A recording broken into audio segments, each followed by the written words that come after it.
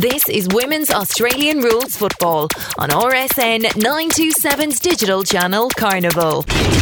I'm Peter Holden and welcome to the Women's Australian Rules Football podcast, available on most podcast platforms and at warfradio.com.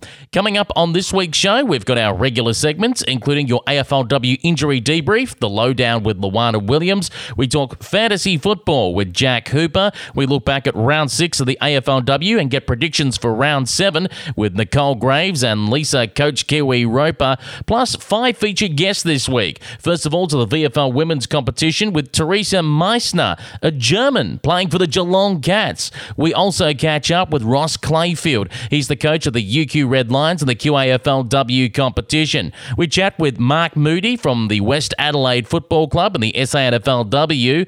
Over in the WAFL Women's Competition, we've got Ashley Gomes from East Fremantle, and we chat with the newest NTFL Life member from the Darwin Buffets, have won their way through to the Women's Grand Final, Kylie Duggan. But first, the latest women's footy news. Just a couple of brief items in our women's footy news for this week. First of all, the West Coast Eagles Geelong match for round 7 has been moved back 24 hours to Monday. This is due to the border restrictions being lifted in WA. Across to the match review officer, and he's handed out 3 reprimands for this week. Courtney Wakefield of Richmond, charged with stripping Ashley Riddell of North Melbourne. Hannah Scott of the Western Bulldogs, who was charged with engaging in rough conduct against Chloe Malloy of Collingwood. And Demi Little of the West Coast Eagles, who was charged with engaging in rough conduct against Stephanie Kane. To your round 6 NAB AFLW Rising Stars from the Collingwood Football Club. It's their first ever father-daughter signing, Tani Brown.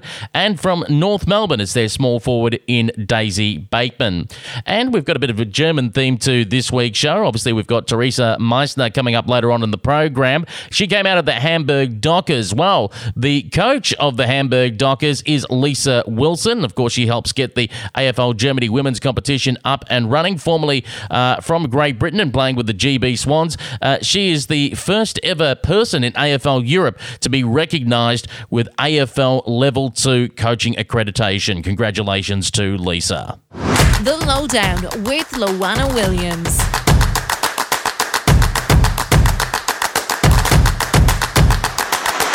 It's time now for your AFLW injury debrief. It is the lowdown with Luana Williams, physiotherapist, and it's great to have her on the line to take a look back at AFLW round 6 and try and get through all the jargon and explain to you these injuries and what happens from here to hopefully get the players back on the field as soon as possible.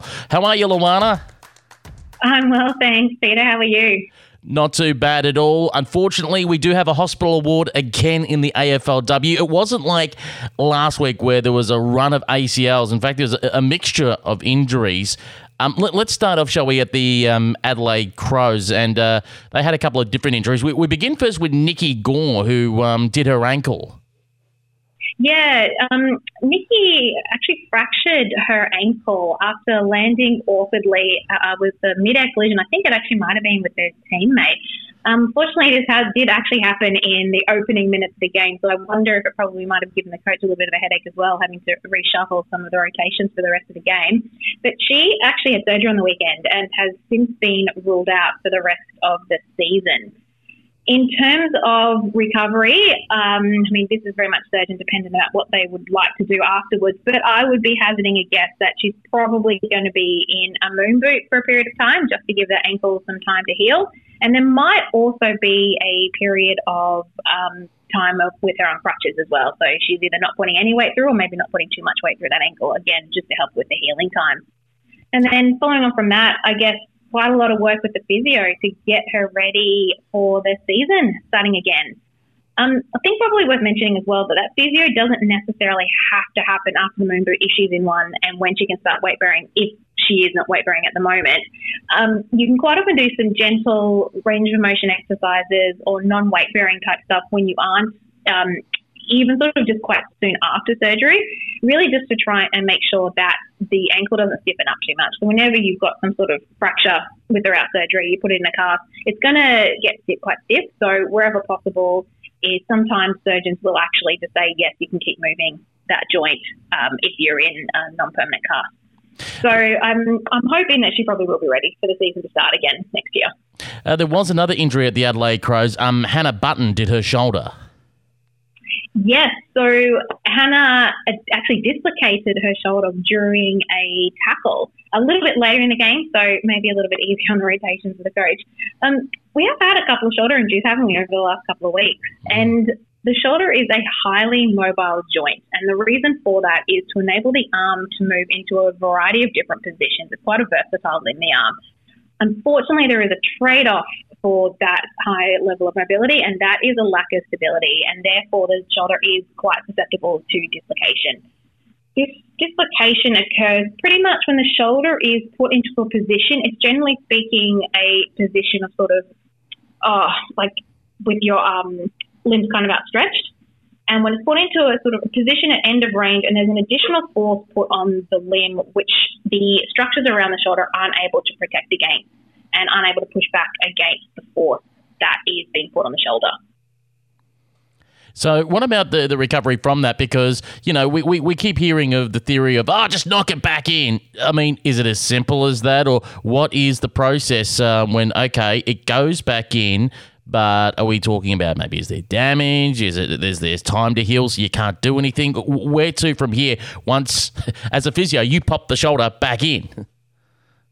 Yeah, well, the medical team thinks she may actually be a possibility to play this weekend. They say that they were able to pop the joint straight back in and that she pulled up pretty well after the game.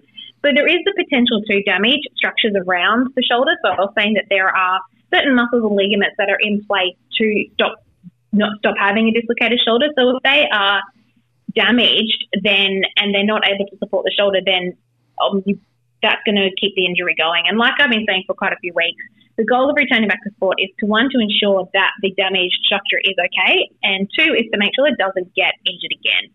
So there'll be quite a lot of physio this week, just checking to see how those muscles and ligaments are going. Are they going to be strong enough to support the shoulder if she was to come back again this week? And if not, how much more time is going to be required to do that? So they might try and give a time frame as when she will come back to playing again. But I think it's probably safe to say that regardless of when she comes back, there probably will be quite a lot of tape on that shoulder, just making sure that it doesn't pop out in the next game that she plays. To the Gold Coast Suns, and Jamie Stanton has also had a serious ankle injury. Yes, so another ankle injury this week and another fracture. She fractured her fibula and she also damaged her syndesmosis in a tackle on the weekend. And I just wanted to perhaps spend a little bit of time talking about the syndesmosis because this is an injury that I've been hearing coming up every now and then over the past couple of years when we're talking about injury reports. So essentially, the syndesmosis is a structure that sits at the bottom of the ankle and it connects the two bones of the leg. So that's the tibia and the fibula. So the tibia is the big chunky bone that's sort of the bottom half of the knee. And then you've got the fibula, which is the skinny bone that sits on the outside of that. And that's the bone that she also fractured in the tackle. So at the very bottom of those two bones in the ankle joint, there are a number of different ligaments that actually connect together. And that's what's called the syndesmosis. They hold those two bones together in the ankle. And when that gets injured, it's also sometimes called a high ankle sprain. So that becomes injured when the ankle is put into a position where the two bones are stretched or pulled apart from each other with enough force to cause some damage or tearing of those structures. And that must have happened as well in the injury that she had on the weekend. To the Carlton Blues, for Mimi Hill, devastating. This is her first year, obviously, playing in the AFLW. In fact, she was, if I'm correct, she was on the NAB League coverage on Friday night, giving special comments in that game between, I think it was Oakley and Dandenong. So things were looking pretty bright for her on and off the field. Unfortunately, bad luck has struck for her in that game against Geelong and ACL. Yeah, so first draft pick for Carlton last year, like you said, debut season, and was playing some pretty good footy and unfortunately did her ACL in the fourth quarter against Geelong. So, we've spoken about ACL so often this season. I think this is number 6 that we've spoken about, I think. And so I think nothing more really to add on the injury itself, only to say that she's the recovery process is well underway and she has seen a surgeon this week. So guess all we can say is wishing her a successful recovery and hoping that she will be fit and ready to go for the start of next season. To Geelong, Millie Brown has done a hamstring injury, and that seems to be a bit of a theme, unfortunately, across this AFLW season, besides obviously the ACLs, which are probably the more high-profile injury, but we are having those soft tissue hamstring injuries. Yes, another injury that likes to make an appearance in this podcast, isn't it? You're right, not quite as much as the ACL. And we have spoken about it quite a number of times because it is a muscle that is put under quite a lot of pressure during the sport. So it's probably not surprising that it has been mentioned a few times. I've been unable to find any injury on how bad this hamstring strain might be, and that's something that the physio and the medical team will be working out and trying to establish this week. As I've mentioned, I think in a couple of previous episodes, there is a grading system for muscle tears, with the lowest grade requiring the least amount of time out of sport. And so essentially, to enable us to return back to playing, there'll be a number of tests that are done just to make sure that the hamstring can withstand the amount of strain that's put on it during play. There are a number of the things like kicking and running, and then running, bending down, do sort of put quite a lot of pressure on the muscle. So bit of work done on first getting the hamstring ready to go, and then just making sure that it can handle some specific gameplay stuff, I would imagine, in the next few weeks. So just a couple of brief ones before we go. For Kimberly Rennie at the Bulldogs, lower leg injury. We don't have much news on that coming out of Whitten Oval. And an injury that had previously been done, Olivia Vesely of the Saints. She actually went in for some surgery on a torn plantaris muscle that adhered to the Achilles tendon. Just reading that sentence alone sounds extremely serious. Can you give us a little bit of insight into that? Yeah, so like you said, I imagine that this is an ongoing injury. It sounds like she's torn her plantaris at some point in the past, and it's just not recovering as well as it would be. And it sounds like potentially at the test site where it's meant to be joining the muscle itself to heal, that it's actually been healing to the, sounds like it's been adhering or attaching to the Achilles tendon, which might just be causing some problems in terms of the calf muscle complex. So when we think of the calf muscle, we actually think of the gastroc and the soleus. They're the two main muscles that are in the calf, and the Achilles tendon is the mechanism of attaching those muscles to the bone at the ankle or the heel. So this adhesion on the Achilles tendon must be causing some issues, I would assume, causing some issues in the calf complex, and it obviously was easier to remove it sounds like, in terms of ongoing recovery. Well, Luana, thank you very much again for joining us for your program. It is The Lowdown with Luana Williams, an AFLW injury debrief, and we look forward to your company again next week. Thank you, and here's hoping for perhaps a few less injuries. She Plays AFLW Fantasy Football Podcast. 6 rounds down in the AFLW season. How are you going with your fantasy team at sheplays.com.au to help you out if you need to repair your team as we get closer and closer to the end of the season? We've got on the line from sheplays.com.au and Supercoach Talk, Jack Hooper. Jack, how are you? I'm very well, Peter. How are you? I'm not too bad at all, but I am feeling a little bit blown away by this stat, and I wanted to focus on this player early. Caitlin Ashmore, affectionately known as Cashy amongst those who know her from her days playing in Ballarat and then with Melbourne University. Apparently, she's more successful than any of the clubs in the AFLW competition. She has the most wins out of anything. 25-win milestone was racked up on the weekend. So if she's such a winning player, how does she look when it comes to fantasy points and value? A little up and down. She's $35,000 as a midfielder. She's gone from round 1 through 6, 168, 69, 66, 119, 79, and 105 for an average of 101, and that's $347 per point, which is solid enough. I think anything south of 400 is good. But she's been a little up and down, I guess, this season. So some scores in the 60s as well as some scores in the 160s. But hey, if she keeps winning, then good for her. I was going to say, so if we put a team of Caitlin Ashmores out on the park in the fantasy game, maybe that winning record wouldn't hold up. You do okay, but maybe not quite as much as 25 wins. Okie dokie, let's get into the game. We know so far, by the way, with the global leaderboard, Stephen 24/7 is just leading the pack by, I think, around about 350 with 13,116 he scored. I gotta love the round 6 score from him, though. Very Richie Benno, 2,222. That's beautiful. Indeed it is.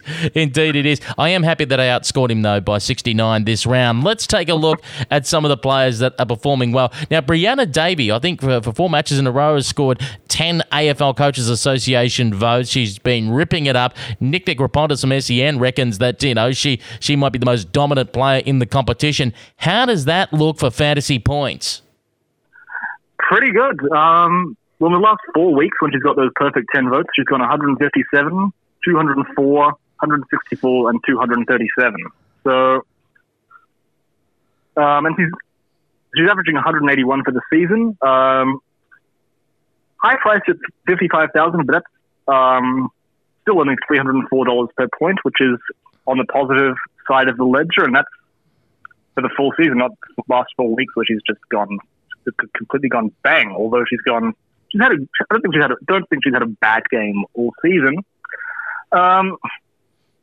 Look, if people want to get in the top end mid for their team, she's definitely one to look at. Probably wouldn't give her the captaincy each week just because she's got a good ceiling, but her floor is maybe not as high as someone like Kiara Bowers.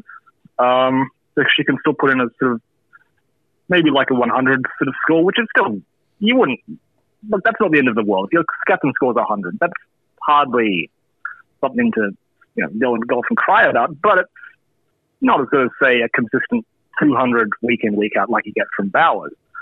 But if I was going to spend $55,000 and get in a midfielder, I'd definitely be looking at Bri Davey.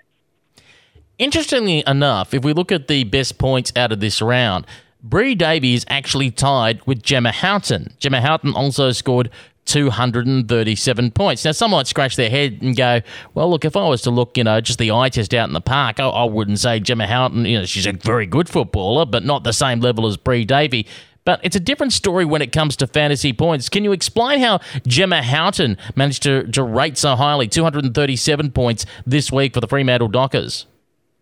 Right, well, 133 of those 237 points came from scoreboard impact. So that's both kicking goals yourself and helping your team kick more goals. And that's something that the scoring system rates very highly. I think it might be a slight effect of the fact that the scoring system was invented in an era where the game was much lower scoring, so it put a very, very high premium on kicking goals and players who can contribute strongly on the scoreboard. And that's still in the system. And I personally would like to see that stay in the scoring system. I think it's something that sets it apart from other systems like the Supercoach, where being a forward is kind of like a death sentence from a scoring standpoint.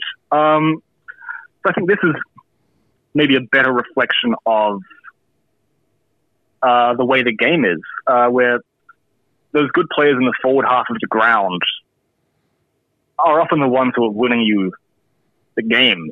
So Bri Davey's she's got 55 points from contested ball on the weekend, 109 from ball movement. So she's a very damaging player and a very good ball user, so that's not surprising. Pressure and defense is another solid 52 points. That's tackles, smothers, spoils, etc. Anything the stuff you do when you don't have the ball. And then 24 points for scoreboard and touch, which is, I don't know, I have not got her full stats right in front of me. I can, if you really want to, I can bring them up, but that's probably a few sort of score involvements and maybe a couple of goal assists. I'm not sure if she kicked a goal on the weekend or not. But at the other end, you've got Gemma Houghton, who's got 133 from that category, and then just the 24 points from pressure and defense. So much more of an offensive player. But she's got 51 points of ball movement, which isn't surprising for a forward who can push up the ground. If they can maybe clunk a contested mark and then send the ball inside 50, that can definitely bump their score up, especially if they pick out a target really well. And then she's got 29 points for contested ball, which isn't huge. But if you're if you're winning your own ball, you'll always be rewarded in this scoring system if you win a hard ball. Let's take a look at some of the rising stars. We have 2 rising star nominees out of round 6, and interested to know how they went. First of all, Collingwood's first ever father-daughter signing was Tani Brown. She was round 6 NAB AFLW rising star nominee. How did Tani Brown fare when it come to fantasy points? 113 points on the weekend. A pretty balanced performance all around. So across the 4 categories I mentioned before, 30, 35, 28, and 23. So a pretty even performance. And then, just the one playing us only 3 points lost there, which is great. And who was the other player? The other player would be Daisy Bateman. Now, she was originally Collingwood VFLW. She's now at North Melbourne as a forward. So you'd be thinking along the Gemma Houghton category, hang on, what scoreboard impact? How does that all play into it? How did Daisy Bateman go this week? 118 points, 54 of which came from that scoreboard impact category. Just the 8 from pressure and defence, but a solid 32 and 24 from the contested ball and ball movement categories. So it's not too much of a lopsided performance all in one sort of category. But if she could maybe lay a few tackles, she'd probably bump that scoring up even more. So that's maybe something to work on. But yeah, like Gemma Houghton, it's definitely tilted strongly towards that scoreboard impact side of the scoring system. Okay, let's get down to the nitty-gritty. Dollars per point. This is where we're trying to look for the value. Get them in order. We're looking at your midfielders, your forwards, and your defence. If you're looking for one player from each of those categories, because you're thinking about doing those trades and you're trying to pinch with whatever money you've got left in the whatever small trade that you can do, dollars per point. What are we looking at for the best value midfielder, the best value forward, the best value defender? Right. Well, the best value midfielder is, we've mentioned her a few times on this show, Courtney Hodder from Brisbane, $15,000, averaging 93. That includes a 28-point effort in round 4, which is keeping her average down. Apart from that, she's gone 110, 107, 89, 96, and 125. So that's $162 per point, which is ridiculously cheap. So if you're looking for a bottom-priced midfielder, she'd be the one to get in. The next on my list is probably misleading because she's only played the one game, Abby Maloney for Collingwood. She scored 90 points on the weekend, which, if she keeps up, is very good value for $15,000, but that's just a sample size of one game. So I'm looking at your list of forwards because Tori Groves-Little, for example, 111 points, only the one game at 20,000. Yeah. The one that could probably maybe give us the best example at the moment, there's two to look at. One, we got Tessa Lavey now. Of course, she is the WNBL basketballer, now playing at Richmond. She's played 3 games so far, averaging 75 points, so it's less than 100. But how would you rate that value, though, at $201 per point? That's very good value. I mean, anything, I think the magic number that we used to sort of multiply the previous season's average to get the players' prices was probably around 400. I don't know. I wasn't privy to exactly what the number is, but just looking at it, I'm going to say it's probably 400. So anything south of 400 is very good value. Anything south of 400 is in positive terms. Value-wise, if she's $200 and something per point, that's even if she's only averaging 70 something, that's still very good value. I mean, the only way that doesn't apply is if you end up with unused money that you could use to then get more points.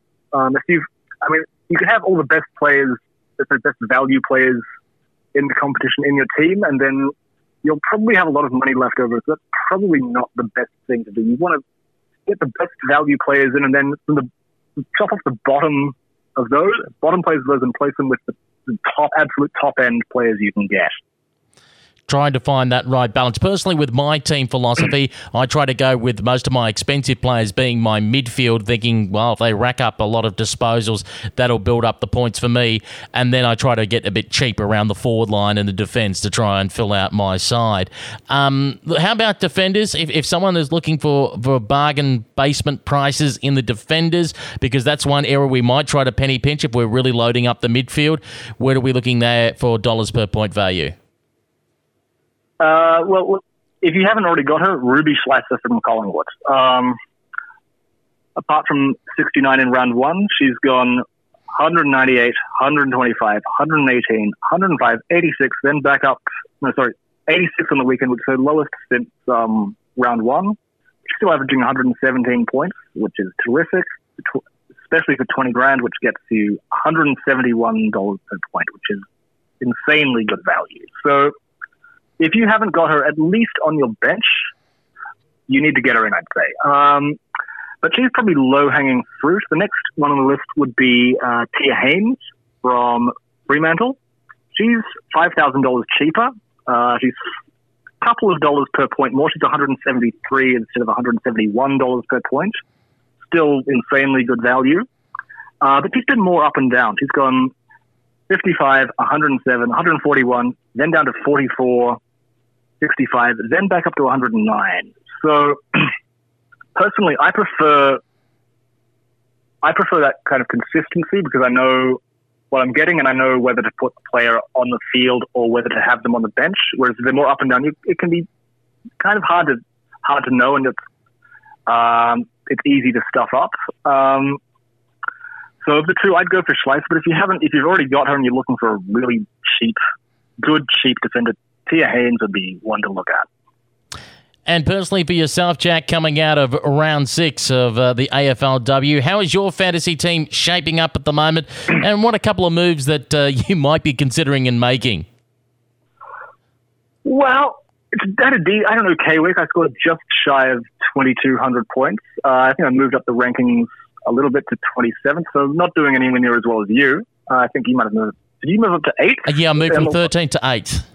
Nice. So, well, look, you should be the one giving advice rather than me, I think. But I'm doing all right. I'm not sure, actually, what I'm going to do yet. I started Vesio at the start of the season. She was billed to have more midfield time, and I guess part of that is me being used to Supercoach scoring with fantasy competitions for the men's league.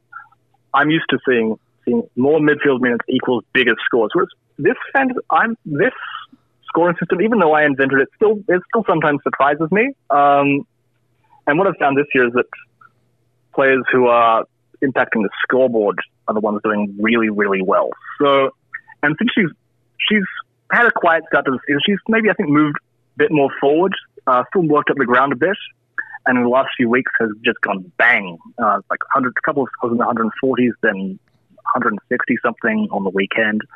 I started her, then traded her out after she started slowly. I brought her back last week, and I was very pleased with her. I think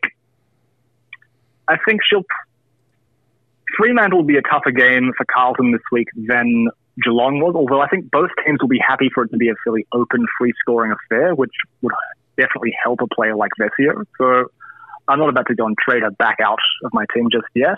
So I think that helped. I think, who else did I bring? Last 2 weeks I've brought in Elise Parker. I'm not sure. Hold on, let me just bring up her scores. Elise Parker, of course, from the GWS Giants. Yes. So I think I might have broken her. She was going, first 4 weeks she went 206, 246, 182, and 202. Then I brought her in, she went down to 177, then 102 on the weekend. So my apologies to anyone else if I ruined Elise Parker for everyone, but she's still doing very well at 186 points. So 186 average, 269 points, so dollars per point. I brought her in a couple of weeks ago, and that was on the back of good early season form. She's maybe dropped off a little, but to be honest, I'm not really sure what I'm going to do yet. I think what I'm going to do is probably clean up my bench. I've got Nini Hill from Carlton on my bench, and she's just done an ACL, sadly. So that's one I'll want to replace. I think at the moment I'm probably happy enough with my on-field team that I'm going to look at the bench in case I get some surprises with injuries, because we do have that problem this year of teams being announced only a day before the games, and the lockout for our fantasy game being like not a rolling lockout, but a singular lockout just before the opening bout of the round. So I know a lot of people have had problems with that. I certainly have too. I think we were probably caught a little off guard with that. I think if we'd known that was going to be the case going into the season, we probably would have come up with a better solution to that. But that caught us off guard when that happened. I'm not sure how, if that's look, maybe that's my fault for not keeping up with the news in the preseason. But to be fair, as we say, everything's being done on the fly. Plus, it's done by volunteers at cheapplays.com.au, so we should mention that as well. And we're very thankful for that, because that allows us to play some type of fantasy game that, to be honest, we still can't believe after round 5 none of the mainstream or league have done it themselves. But it's great that cheapplays.com.au has stepped up to the plate. I'll give you a quick little look into my team at the moment. Kiara Bowers was my top scoring player at 218, and I had her as captain. I've left her as captain all year, and at the moment it's bringing in some great value for me.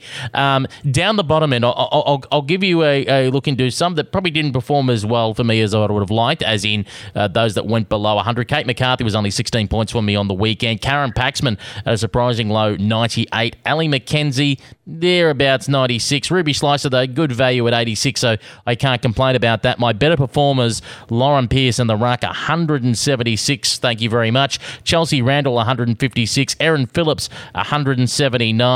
Ebony Antonio racked up 172 points for me. And probably the biggest surprise, Irishwoman Aileen Gilroy with 133. Yeah, well, I guess you mentioned Paxman there. And I think just one thing I'd mention for her is, look, if 98 is a bad game, you know you've got a good player. So just keep that in mind when your high-priced players put in that odd, quietish game. If that's a bad game for them, you know you've got someone good. Dare I say, I might be considering trading her come this round, because Melbourne play the Adelaide Crows. Yes, it's in Victoria at Casey Fields, but I would be thinking, does she step up for the big game, or does she get blunted when you got the likes of Randall and Phillips that are going to be racking up numbers elsewhere? So Paxman might be trade bait for me coming into this game. McKenzie, I expect better numbers for, because Richmond are playing the Gold Coast. McCarthy, I expect better numbers for, because the Saints are playing the Giants. Carney did okay. Will probably get better numbers for me against the Western Bulldogs in Tasmania. But I do have an alert for everyone. As we were recording this, the fixture has changed for round 7. It's a date change. It is not a matchup change, but a date change. The West Coast Eagles versus Geelong, which were meant to be played at 5:10 p.m. on Sunday, the 14th of March, due to a little bit of a change around the border timings, border restrictions with WA. This game is now moved one day later. It will now be Monday afternoon, 2:10 p.m. WA time. That's 5:10 p.m. Melbourne time. So again, West Coast versus Geelong will now be held in WA on Monday. We haven't had very many rounds where we haven't had something moved midweek, have we? yeah, it's the safest thing you can put a bet on, whether there'll be a fixture change or not each week. Guaranteed money by betting, yes, there will be a change. Free money, I think, yeah. Well, that concludes our look at the sheplays.com.au AFLW Fantasy League for yet another week. Jack Cooper, thanks very much for your time, and very best of luck with your fantasy team for round 7. Thanks, Peter. Thank you for having me. You are listening to the Women's Australian Rules Football Podcast, our biggest segment, Coach versus Coach, with Nicole Graves and Lisa Coach Kiwi Roper, coming up in just a moment's time as they take a look back at round 6 of the AFLW. If you'd like to skip forward to interviews at any time, or you've come looking for a particular interview for your state league competition, don't forget our state league podcasts are available as mini podcasts. If you go to warfradio.com and scroll down, you will see the QAFL Women's Footy Report, VFL Women's Footy Report, SANFL Women's Footy Report, WAFL Women's Footy Report, and NTFL Women's Footy Report. So we'd like you to listen to the more than 2 hours of content that we have on our flagship Women's Australian Rules Football Podcast. But at any stage you want to find a mini podcast, a segment of the program, go to warfradio.com, click on podcasts, and scan down the page. Two women's footy legends go head-to-head in Coach versus Coach.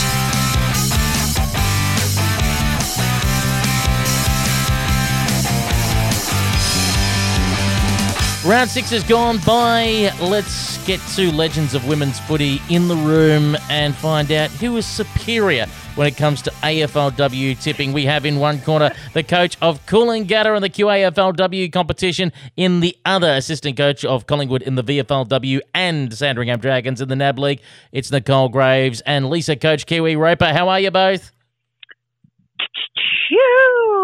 Fine, thank you. I tried to do something different, but bump. Do you feel like when we get introduced, you want to do, that whole boxing pose thing, a couple of jabs here and there, left and right? Yeah, that's how we roll. Probably doesn't work on the radio, I guess. Of course, the one that's behind by 4 wants to give an uppercut to the one that's currently chugging along nicely. Let's have a look back at round 6. Of course, this was a game where you both tipped differently. Gravesy went for the Tigers by 2 points. Coach Kiwi went for North by 12 points. In the end, it was the Kangaroos 10-7-67 defeating Richmond 5-2-32. I give the floor to this week's winner in Coach Kiwi. Power boom, yeah. It was a sellout match. The whole 808 people that could make it along on a glorious Friday afternoon. But I thought Richmond stood up. I thought they really took it to North for parts of the game. Just in the end, I think North just came out strong. Obviously, the experienced players just came and controlled that football a little bit more, and it's some exciting young players through Richmond, like young McKenzie did really well, and Rebecca down the back, Rebecca Miller. Boy, she cut off a whole lot of things. I don't know that she's particularly young, but young to football, and KB through the middle was outstanding. And I guess probably the biggest loss for them wasn't so much Scorba, but losing Monconti prior to the game starting probably was a big chunk there. But good to see Jess Duffin back and just flowing with form as if she never missed a game is pretty good to see. But yeah, North are just too strong. I guess if anything, Gravesy, yes, another loss for Richmond, but at least not like some of the other sides. It's not a low score that they're putting on the board. No, it was actually pretty good. I think really they kind of broke the Tigers early in the game. So all of a sudden, those early goals in the first quarter, you sort of go, oh God, we're in for a big day, a long day today. So it's it's always one of those things. The Roos really did get on top early, and ultimately, they were plus 80 in the disposals. Kingy was on fire in that early part, and so hard to stop in the air with Jazzy Garmer, just doing what Jazzy Garmer does. But yeah, I thought Ty got some real sort of movement going in the second half, particularly the third.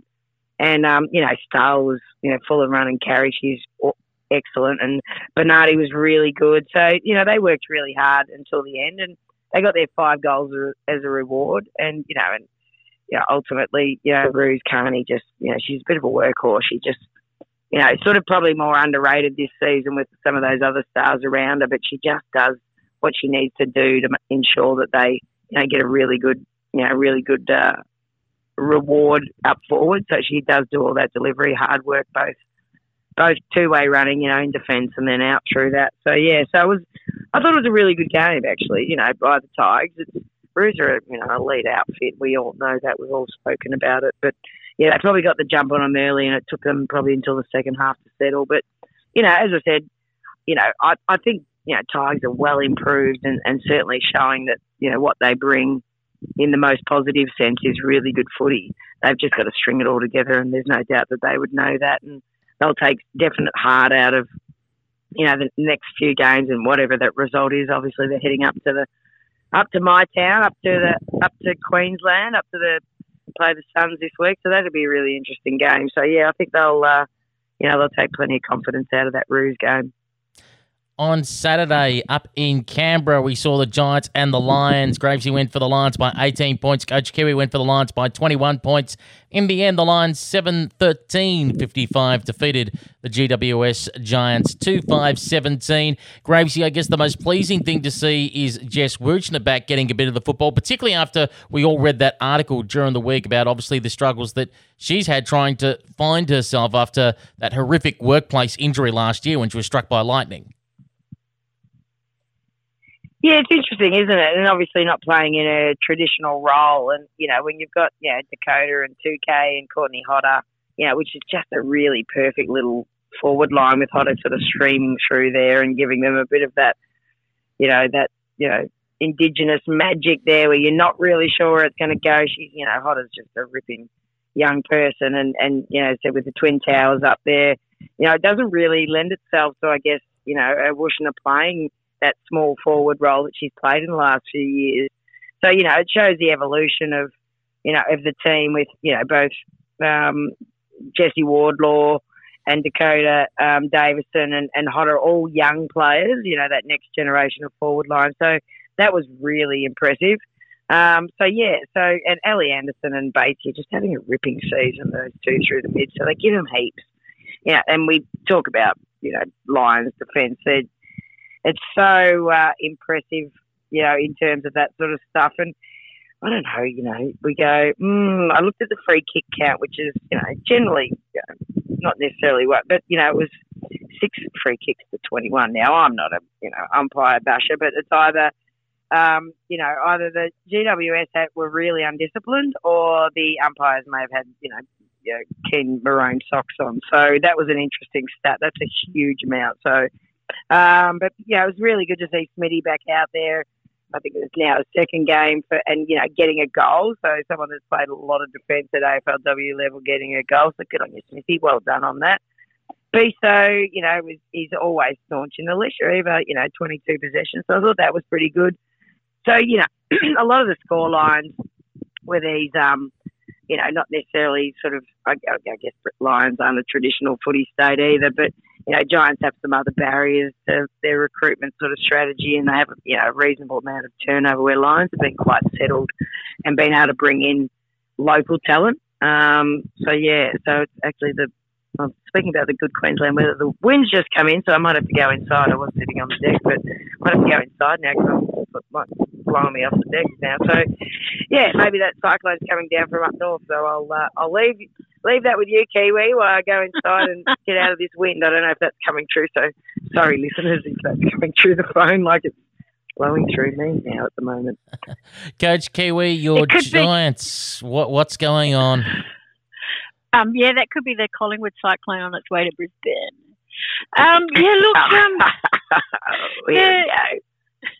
The disposals were pretty even through both teams, and I guess one of the apart from the free kick stat, a real telling stat was your inside 50s. Brisbane had 48 to Giants 19. And marks and 50, with Brisbane had 7 to Giants 3. So, you're not going to get shots at goal unless you really get that ball in deep inside your 50, really. And Giants won a lot more hit outs.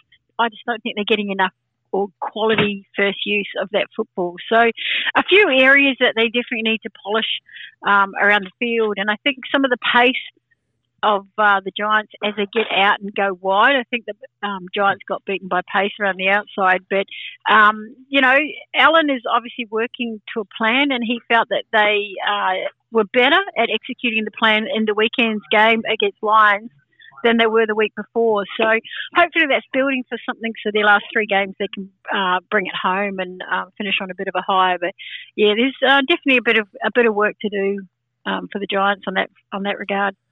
Then we had the Adelaide Crows and the Gold Coast Suns.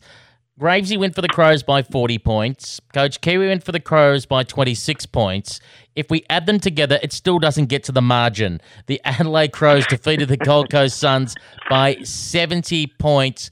Coach Kiwi, the Adelaide Crows, again, since that loss against Fremantle, they're just getting angrier. They are paying out on teams, and the whispers starting to go around. If the Pies stumble, will the Crows get the top spot? Adelaide Oval, 50,000 again. Will it happen? Yeah, look, the Crows have got quality players all around the field. And, again, it wasn't completely one-sided in the disposal tally. Crows had 245 to Suns 230, but I think it's the way they use it, and they're really efficient ball users. They can hit up the short, they're in there with the hands, and they link up really, really well when they get on the field. And then you've got some outstanding, key players who can take those contested marks. Aaron Phillip, Chelsea Randall, they're just such quality players through the air. And then they're backed up with the likes of Hatchard and Stevie Lee and Marinoff who bring you run and carry. So, they're just a quality unit. And I think probably Gravesy and me were probably being a little bit generous towards the Suns. But I don't know. I think the Crows were something like, were they 2 points off breaking the actual AFLW record, yes. I think. They probably let themselves down by not achieving that. Let's just raise a bar. Gracie, for the Gold Coast Suns, I guess we're to hear for the remainder of the season that they will not make the finals. Is it a case of maybe throw the game plan out the window, just bring in all the youngsters and just let them run, hope for a few touches, get a bit of experience in and focus on 2022?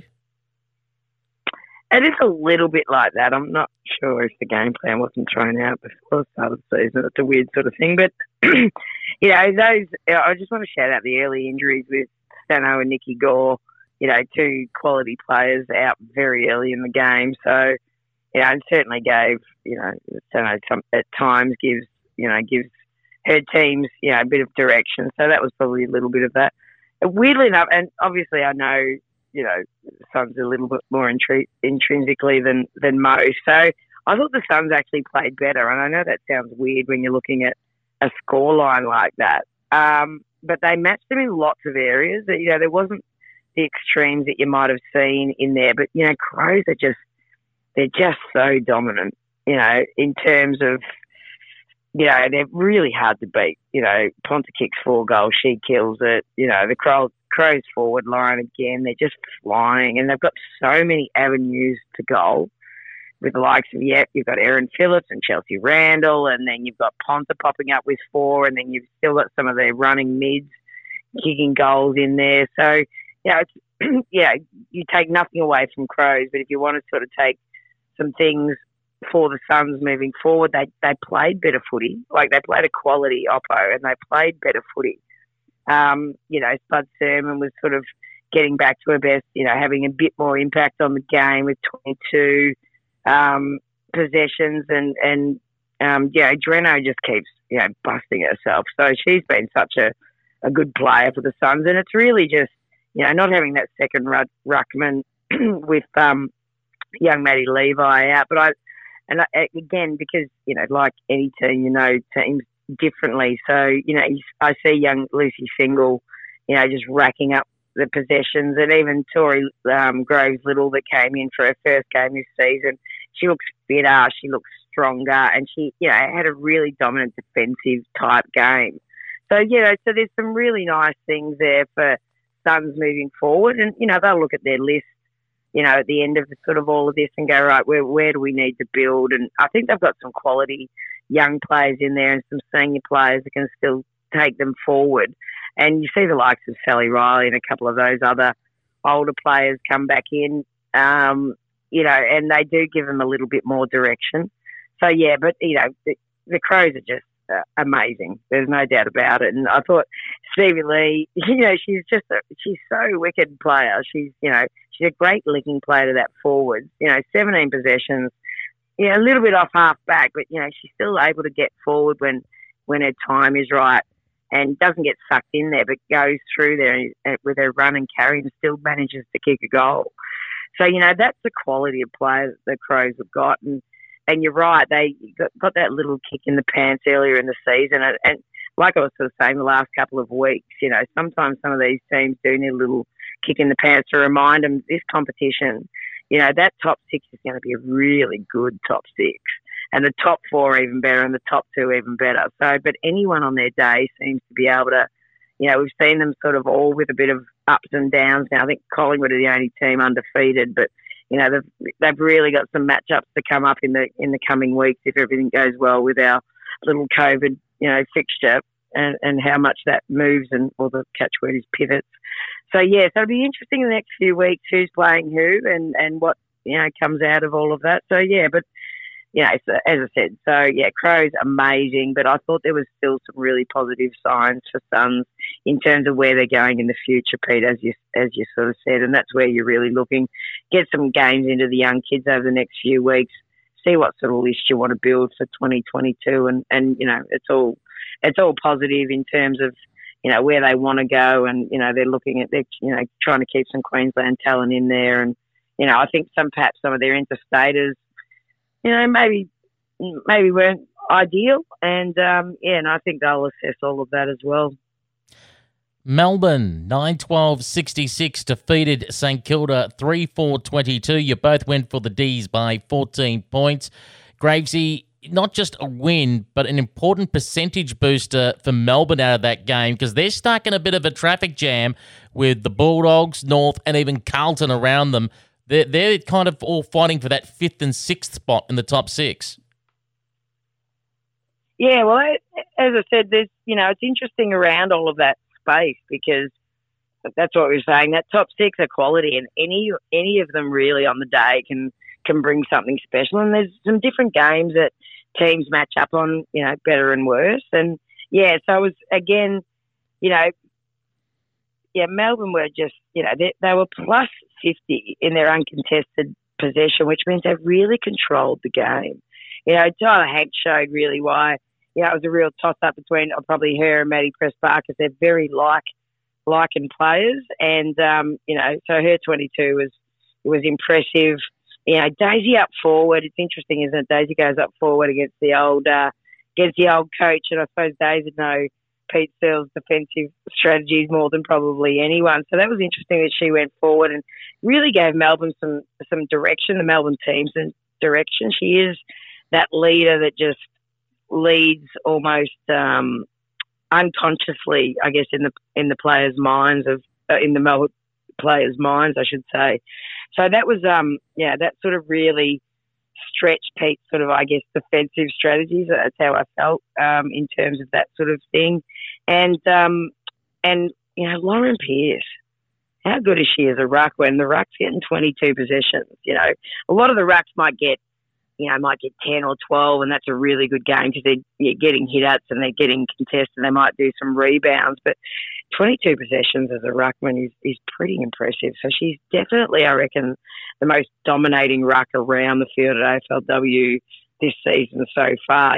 Some are dominating in the ruck as their core trade, but Lauren Pearce is just getting plenty of the footy too. So it really shows, Melbourne at any time can beat the best. There's no doubt about it in my mind. So they've just got to make sure they stay in touch like every other season. If they stay in touch, they're certainly going to have serious impact, in the coming weeks and certainly in finals. And if we, Coach Kiwi, take a look at this game and Lauren Pearce's game and how outstanding it was, does she have maybe the slight edge on Emma King for AFLW All-Australian Ruck? Yeah, it's interesting. I would say she is. I think she's a lot more consistent than Emma King. She's kicked a couple of goals already this season. She didn't get one on Saturday night, but I think just if you look at her genuine attributes and what she brings to a game, I would pick her over King. I just think she's much more mobile. She's great at even ground balls. I think she's still clocked up about 4 or 5 tackles as well, which is no mean feat for a ruckman. But yeah, I just think her ground coverage and her commitment, and the way she racks up those disposals. Yeah, I think she is the number one ruck in the competition right now. And I think even outside of Emma King, I think Rhiannon Metcalf is probably the other one that's knocking on the door a little bit as well, and maybe perhaps Rhiannon Watt will be the other one. But I think it was more of a case of the apprentice stepping up to the master a little bit on Saturday night, with obviously Jane Lange is on the coaching panel for Melbourne and probably learned a fair bit off Pete Searle in the days when she was a player and Pete was a coach down at Darebin. And I think she, absolutely flipped things around and, and perhaps that's exactly what Gracie said, is with the likes of Daisy and Paxi, they know Pete's style and Pete's way that she sets up her team. So I just thought they're outstanding. I think Daisy's the kind of player you can play at any end of the field, and she's going to contribute. But she was solid. I think she kicked 2 goals, 1, and without a doubt could have got 2, at least 1 more. But just her way that she distributes the ball and she sets up her teammates is just quite phenomenal to watch. And she's just a very tidy player, the way she goes about her craft. And I really enjoyed it. I didn't enjoy that the goals are down the opposite end to where I was sitting. But such is life on the big football oval. But yeah, I think for St Kilda, you had some really good contributors to the ball with Patrikios. Kat Phillips was solid across sort of the wing and the back sort of area, and Hannah Priest was pretty good, and they all had 17 possessions. So younger, small players, and I think they'll come into it. Probably their big players, Greiser and Sheila didn't get too much footy away, so it didn't have too much of an impact. But there's things that, definitely some positive things that Pete can work on with her team, and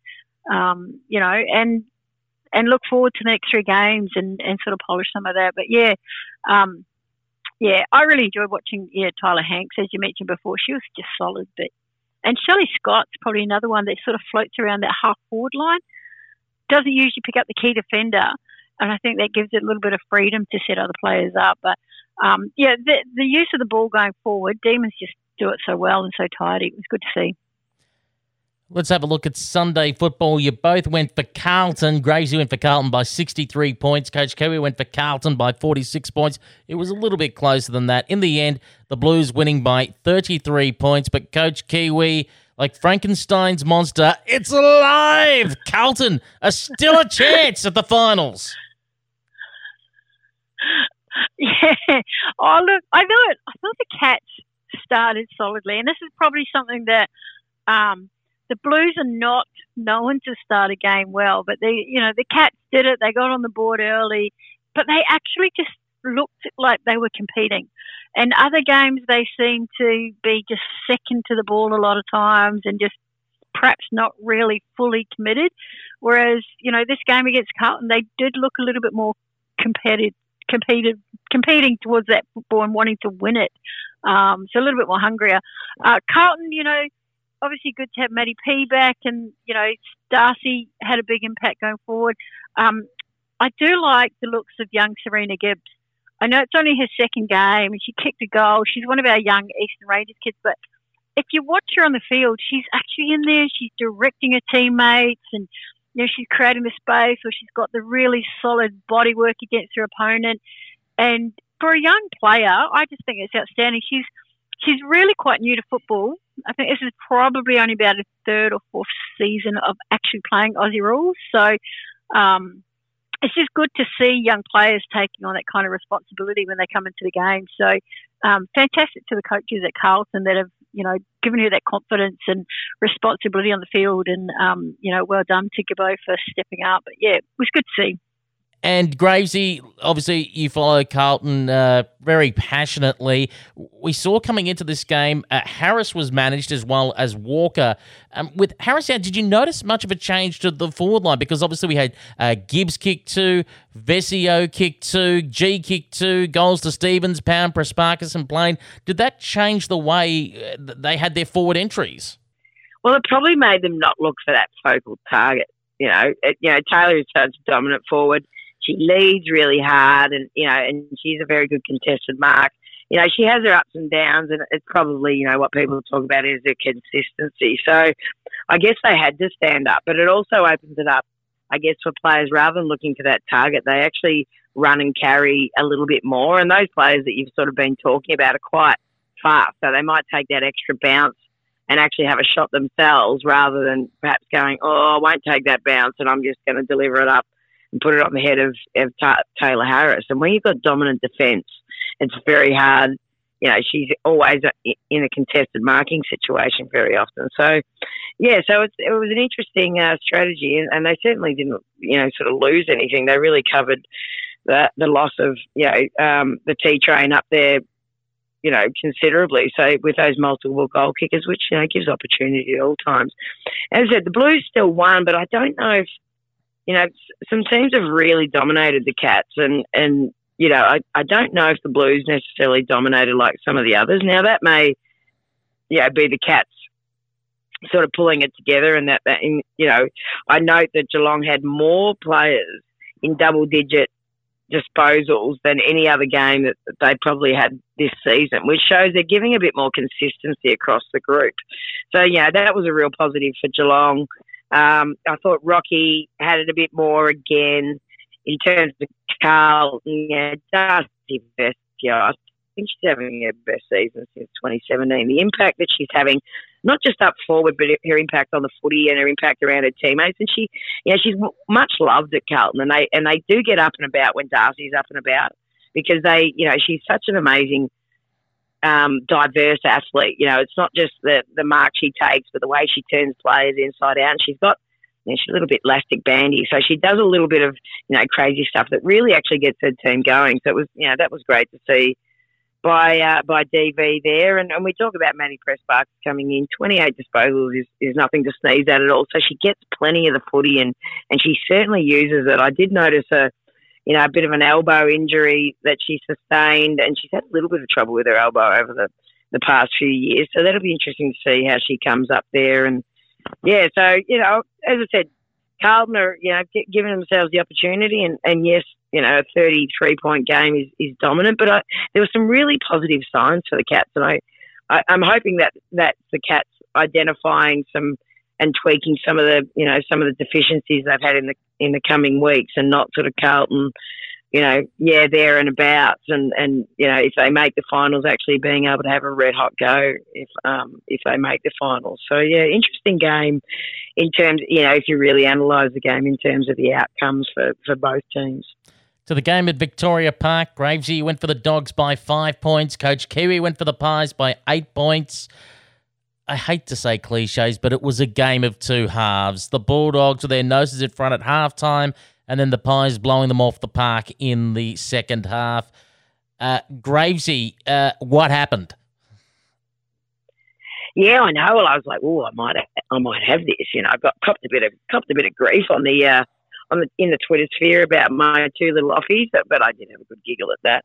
And it was really just, they're two teams that I think have been playing really good footy and have people that I, really like and admire playing for them. So, sometimes I do that on the tips. If the tips are worth $100,000, mate, I might be a bit more diligent. But at the end of the day, we would just want to see good footy games, and I want to see players that that I've, I guess, been part of their journy or just really admire, doing well. So I guess some of my tips sometimes reflect that. But the Dogs are really, hate the cliche, but really yapping at the early, and it wasn't. I was like, half time, but they were never really super convincing. That it was like the Pies were kind of, just waiting about, maybe treading a little bit of water.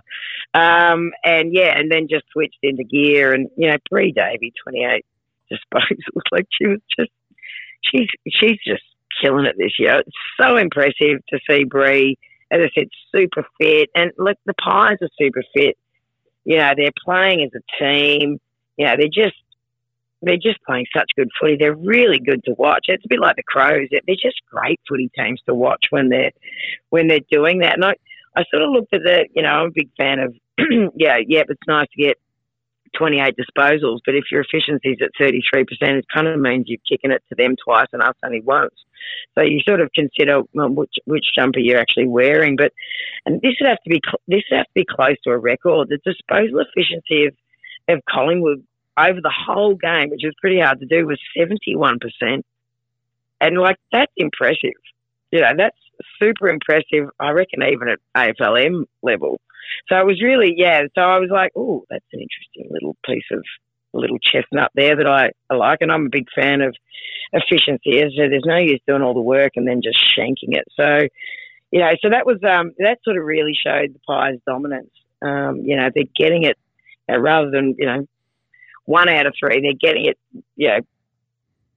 2 and a bit, 3 out of 4, whatever it is, 7/8, whatever it's going. So they're playing really dominant footy, and really for what we saw in terms of the Dogs is Blackburn and Lamb were dominant, but the rest were so. So they didn't have more than sort of those 2 players that were super dominant. Whereas past week you've seen others pop up, Izzy Huntington and Too Good and stuff like that, really having more dominance. So I think that was probably the difference in the game. And you sort of knew even at halftime with the Dogs being that slightly up that, it wasn't just enough. It wasn't enough to going to be stopping, that hurricane that seems to be the Pies in 2021. So, the Pies, they're super impressive. And as I said, like the Crows, when they're on fire, they're just beautiful to watch. So, ripping game. But, the Pies are awesome. Coach Kiwi, the Pies inaccurate in front of goal in the first half. Was it anxiety that they've realised that they'll actually have to jump on a plane this year? No, they're probably actually looking forward to the trip away and some warmer weather, I think, is what they're talking about. Perhaps a bit of suntan, especially those Irish in the team. They love a good suntan. I think it was just more of a case of they perhaps rushed their shots at goal early in the game, and they, just lacked a little bit of composure around their forward 50 area. And I think the tackle pressure was just huge from both sides. I think what we saw was some really good defence and some really good transitioning. And then the Pies were able to get it into the inside 50, whereas I thought Bulldogs probably struggled a little bit to get some quality ball inside. And it looked to me like there's probably a couple of probably more the older players that just go for a little bit of the cheap shots.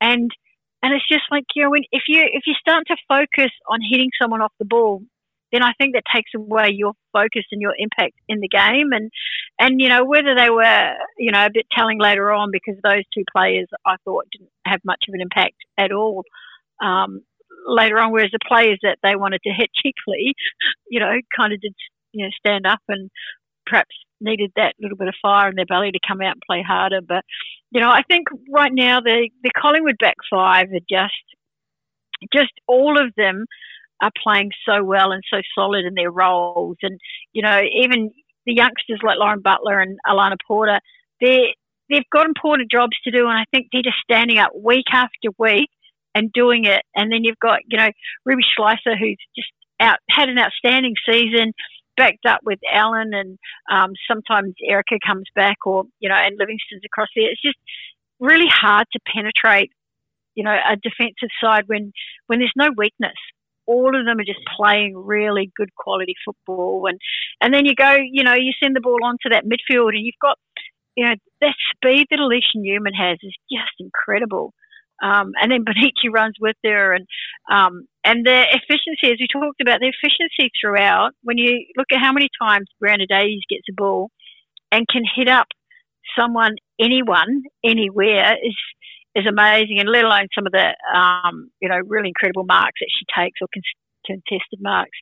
And then, the forward line is growing great guns, and, I'm sure everyone in the whole suburb of Abbotsford and Collingwood and probably all around Clifton and Thornbury heard Shani Layton cheering when she kicked that goal.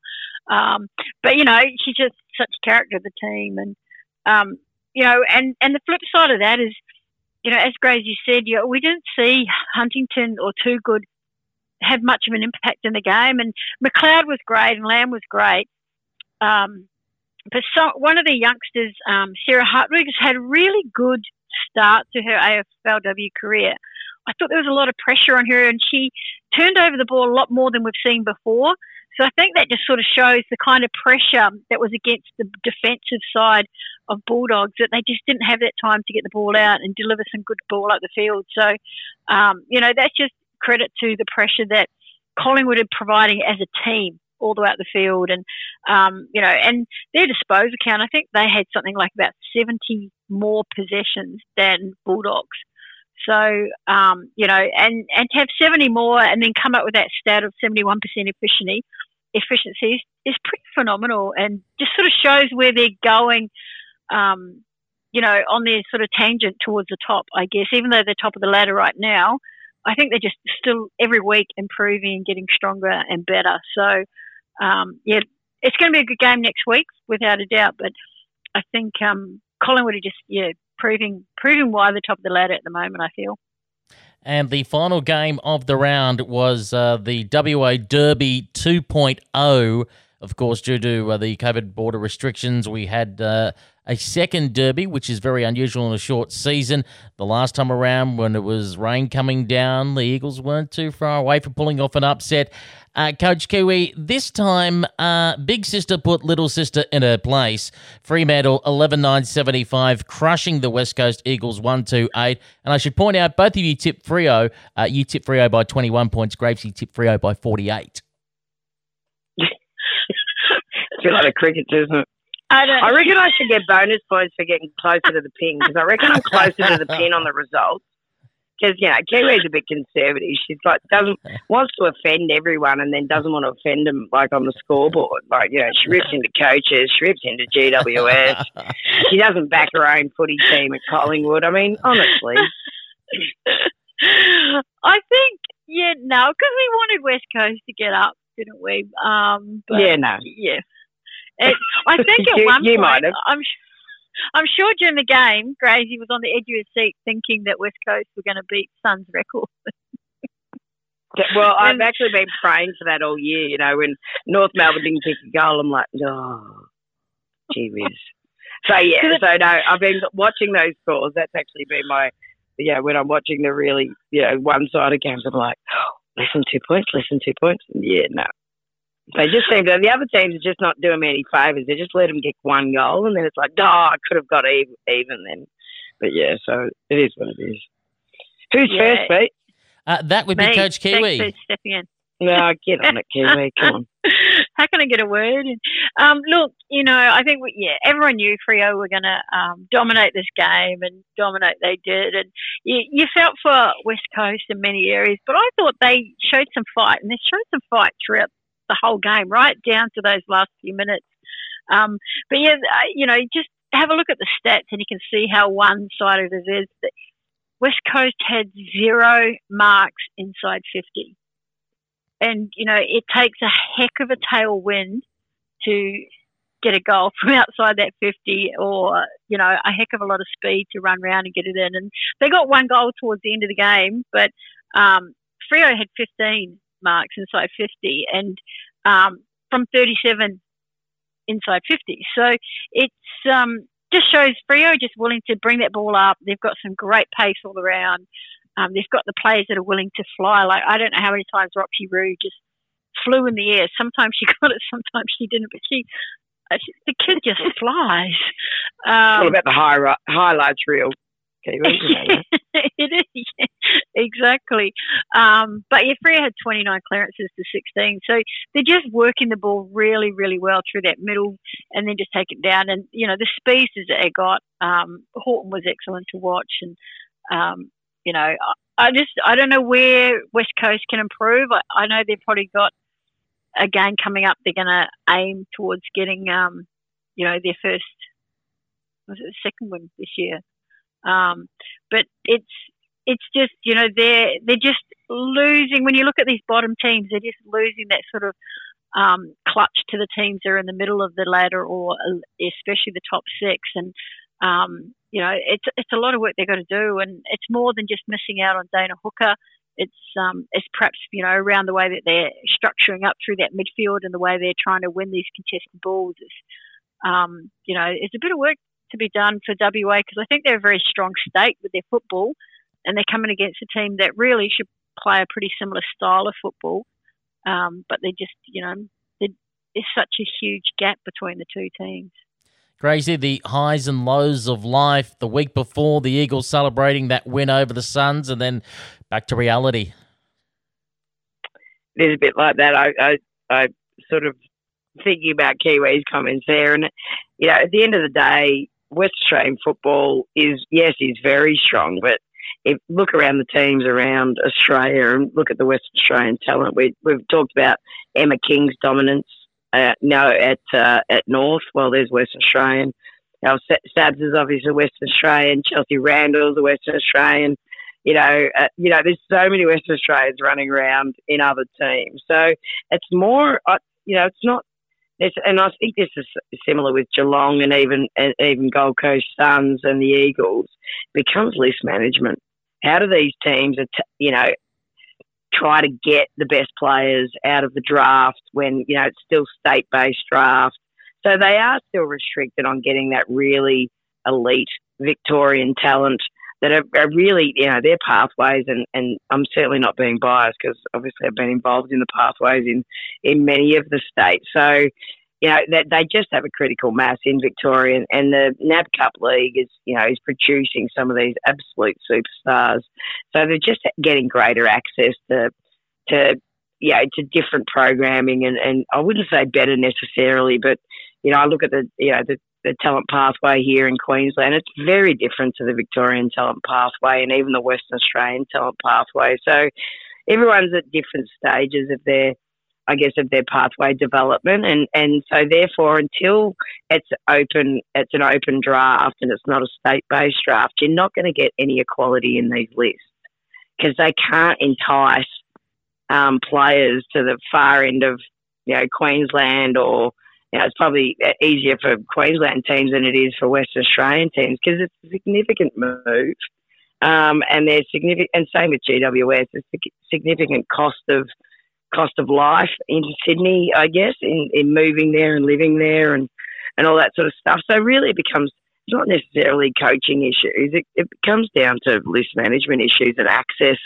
to these young stars. A Maddie Press-Parkers, Tyler Hanks, Patricio, some of these superstars we're talking about that were Victorian, these other states are never going to get access to those type of players until it's an open draft and until players are full-time.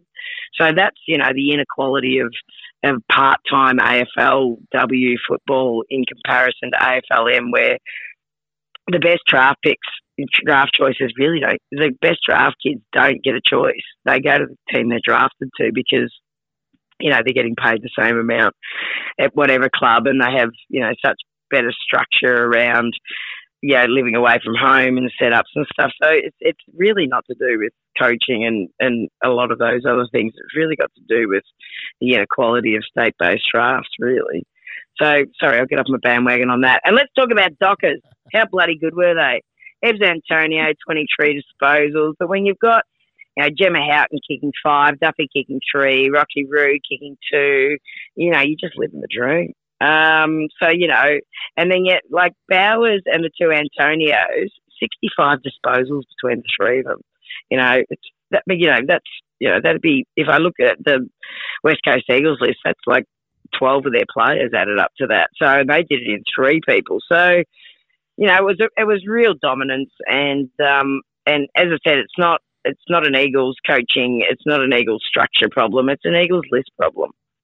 Because they can't get access to the players, and Dockers have had access to the best Western Australian talent, a couple of years before West Coast got in there. So as I said, sometimes we might throw coaches under the bus like footy down at Geelong, but Geelong's even only down the road, and they still don't get access to the talent of the big clubs in Melbourne. So, that's the thing. In terms of West Coast Eagles, geez, the Irish girls, they're killing it, aren't they?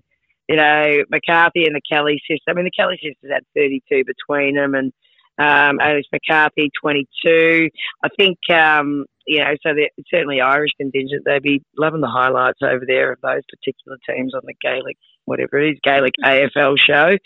And Mickey Bowen, you know, a harder day at the office. And, you know, this is the sort of thing of so many West Australians playing in there. Mickey Bowen's, you know, mentors were all the players I've just yelled out. You know, the Antonios, Gemma Houghton, they're all Swan Districts players. So if they're going to know how to stop a kid, it's going to be that way.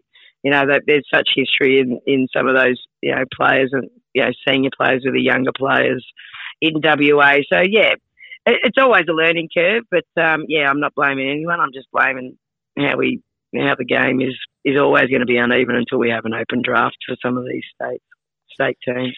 You know what? You know what I think is if you were a list manager, you would go and find these kids that are just finishing school this year and starting the university for next year and chat to your local university or whatever subject or course they're doing and try and do a deal where, you know, say for Sydney they can come up and they go to UNSW or one of the, you know, so you give them a bit of support that way and encourage them to leave Victoria if you don't have, like, obviously Sydney doesn't have a lot of good depth during their young talent coming through. So, yeah, I'd be out there and, you know, chatting with them and seeing who you can convince to go. And, you know, you never know, they might have a relative in another town that could help them out with accommodation or family support if they did leave state. So I just think, you know, the conversation is worth having if you really are genuine about getting the best talent to your team. Go and ask some questions. Go and chat to the players. And, you know, the under-19 tournament's coming up in the Gold Coast in about 4 or 5 weeks. So, you know, Gold Coast is coming to you. Get your talent scouts out there, pull the players aside and have a chat with them and, you know, and see what would it take to get these kids out of Victoria. They might be a young surfer like Catherine Smith, who's, you know, taken surfboard and gone to Sydney for 2 years. So there's got to be, you know, ways around if you can look after them on and off the field to get some of that talent to bolster the squads. Yeah, I agree, Kiwi. As I said, there's ways and means of doing it, but it needs to be a priority. So, yes, you got your local talent and how much do you nurture and support that? And I think there's a really good balance of doing both of that. And, yeah, identifying what you need and really working hard to get it. And Melbourne clubs are doing that because they're fighting each other.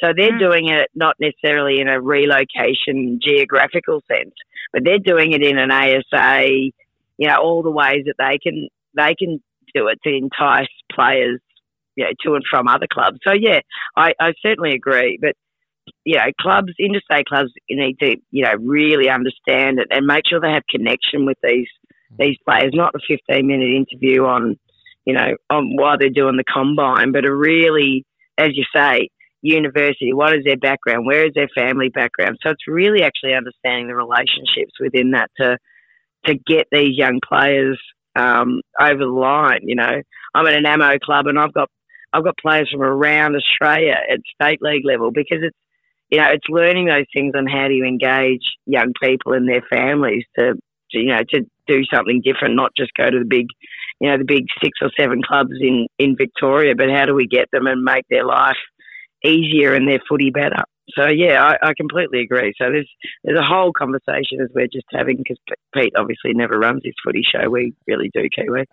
There's a whole conversation around that space that is really, really important. Because we're still a way off from full-time athletes, and we're probably still a little way off an open draft. But that's, you know, they're the barriers that throws up for every team. Just quickly before... I just think, you know, for females footy, we really do start putting them into top level at the age of 18, 19, fresh out of school. Whereas for the boys, most of them would get a year or two training with the senior squad before they get those games. So I think, the opportunity is there. Yeah, they get thrown under the bus really quickly at top your level. Righto, you're drafted and first game. I think, what was it? Michaela Hyde had, 2 days before oh, yep, we've been drafted. Oh, yeah. We've had an injury. We've been drafted. Oh, and you're playing on the weekend.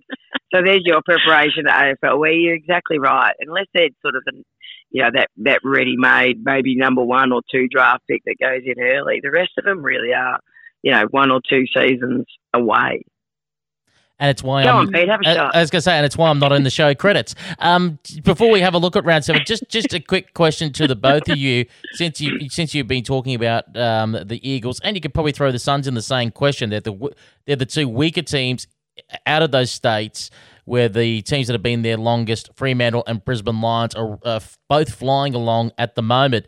Do you think, going back to the year prior, the introduction of the 2 new teams, there actually should have been a redraft in both of those states, as in all Lions and all Dockers players all go back into the pool. So instead of trying to do recruiting one player here, there, and everywhere, an actual genuine state-based draft to try and, as evenly as possible, split that talent up, considering the competition's still fairly young.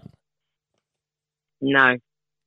Yeah, that's my simple answer. You can't spend 3 years or was it 3 seasons? Yeah, 3 seasons building a team and putting those resources and your time and effort into a group of players, young and senior, and then all of a sudden another team goes along and they rip all that out and go, right, we'll just share it around. We're not, it's not under 12s. It is not sharing, caring. These are teams that want to win footy games and want to win premierships, and yes, women's footy has still got that wonderful element in it that is still very caring. But when they get on the footy field, there's no caring. They want to win. So that would never work, and I don't think it's fair. It's not fair on the clubs. It's not fair on the players. It's not fair on the resources of the club. So it'd be not. It's nice in a pretty world to say that, but definitely not. I know, shock horror. I would agree with Gracie on that one. But those teams also had, was it 6 they could pick anyway? So, they did have the opportunity to pick the 6 best. And I think that's where you come back to your list manager and you look at exactly what kind of style of football and what kind of style of player or player that you want to, to be able to play that. And I think that's exactly what Scotty Gowans did when he set up North, is he had his way that he wanted to structure that team, and he went and got players that could fulfill that structure. And and for years we've spoken about how strong North are, and perhaps haven't quite come out and shown or played as good as we all think they are, but there's obviously some talent there, and he picked a very quick team, and that's what these list managers need to sit down with the coaches and work out what kind of player do you really actually need to come back and play that style of football that you want to do at your club. So they also need to sit down with the finance department, because putting together teams like that doesn't actually just come out of free love and mung beans, mate. It comes out of dollars and imaginationary dollars and contra and everything else like that. So and North Melbourne, in terms of that next lot of teams that have come in, they're the only ones that have really dominated, if you really think about it. Richmond, obviously Richmond Saints and Eagles came in later, but it was Geelong and that, and you look where Geelong is now, and North are up and about. So the North, Scotty Gowan's strategy was spot on, really, because they're actually matching it with those top teams that have been in since year one, whereas those other teams really aren't anywhere near it. And then obviously we then look at the next lot of teams coming in, and they're not really near it either. So you're seeing signs of where they're going to be and what they and what they're trying to build. But so in a shortened season, and with 1-year contracts and only 2-year contracts coming in last year, Scotty's strategy was perfect, really. There's no use doing a build because you're going to lose half of them anyway. Well, let's stop you two from agreeing, shall we? And look back at round 6 by saying that Coach Kiwi got 7 out of 7, the perfect round. Gravesy with 5 out of 7. Yes. Oh, I didn't know that. That sucks. Fourth Sorry, can you say tip, that again, Pete? I didn't hear that. 7 out of 7 for Coach Kiwi. That means Coach Kiwi now has a 4-point lead, 33-29. So let's begin with round 7 tips. We go up to sunshiny Queensland, Metricon Stadium, the Gold Coast Suns, and Richmond. A lead with you, Coach Kiwi. Who will win and by how much? Oh, look, I think Suns are going to really miss Perko in this lineup. And having said that, it was good to see Leah Kasler back and performing so solidly. But I just think Richmond have got some better systems going. They've got some more contributors to that structure, and I think Richmond are going to win this by 16. Gravesy. Yeah, I'm hoping for a bout of food poisoning on the plane on the way up, and I'm going Suns by 6 points. Gold Coast by 6 points there for Gravesy. Backing them up here. Come on. Don't you good things. Let's go to Moorabbin. It is the Saints versus the team that dresses like witches' hats, the GWS Giants. Gracie, who will win between the Saints and the Giants? Yeah, Saints by 18 points, Pete. They're back on the winning list. I reckon they'll go all right. Back at their little home ground that they love, and the supporters will get behind them, and they'll tweak a few things, and they'll be up and about, no doubt about it. Coach Kiwi. Oh, I'm going to throw a curveball in here, and I'm going to go the outside. I'm going to go the Giants. I think they're going to come out and they're, hopefully they'll put their youngsters back in. Garnett, Evans, and even Libby Goran, I thought had a good game. So bring in the young local kids, put Priv back in the forward line, and Schmidt was great. Keep her in there. Throw Cora through the midfield. I reckon Giants by 6. Let's go down to North Hobart Oval. Tiny North Hobart Oval for the Kangaroos versus the Western Bulldogs. Coach Kiwi, who wins and by how much? Yeah, this is a tricky one. When you're playing on a small oval, I don't know if this is going to work in North's favour. I think they love the run and carry, and they could be impeded a bit, but I'm still going to back them by 9 points. Gravesy. I thought you'd go the Dogs. I thought we were going to go opposite everywhere here this weekend, but as I said, being on the on the bad end of North Hobart Oval loss when I was with the Baggers. North, they still play really nice footy there, and they don't mind a smaller ground. North, if you've actually watched the results, the smaller ground got a little suits them. So I'm going to go. Excuse me. I'm going to go North. It's getting late at night for me. I'm going to go North by... No, stop it. I'm going the Dogs by 4 points. Risky business. The Dogs by 4. Let's go to Casey Fields. Actually, do we really have to go to Casey Fields? No one wants to go to Casey Fields. Saturday night football, Melbourne versus Adelaide. Gravesy, who wins and by how much? This would be a rip snorter, I reckon. Oh... It's so hard to tell with Melbourne. You just don't know which Melbourne's going to turn up, really. Is it the Melbourne that kicks 1 goal 8, or is it the Melbourne that just does what they do and, they're such elite ball users? So it's interesting. But I just wish I was going second to see what Kiwi did because, I like to throw a cat amongst the pigeons. I'm going. The Crows are so good too. Oh, my goodness. Go you Garabin mates.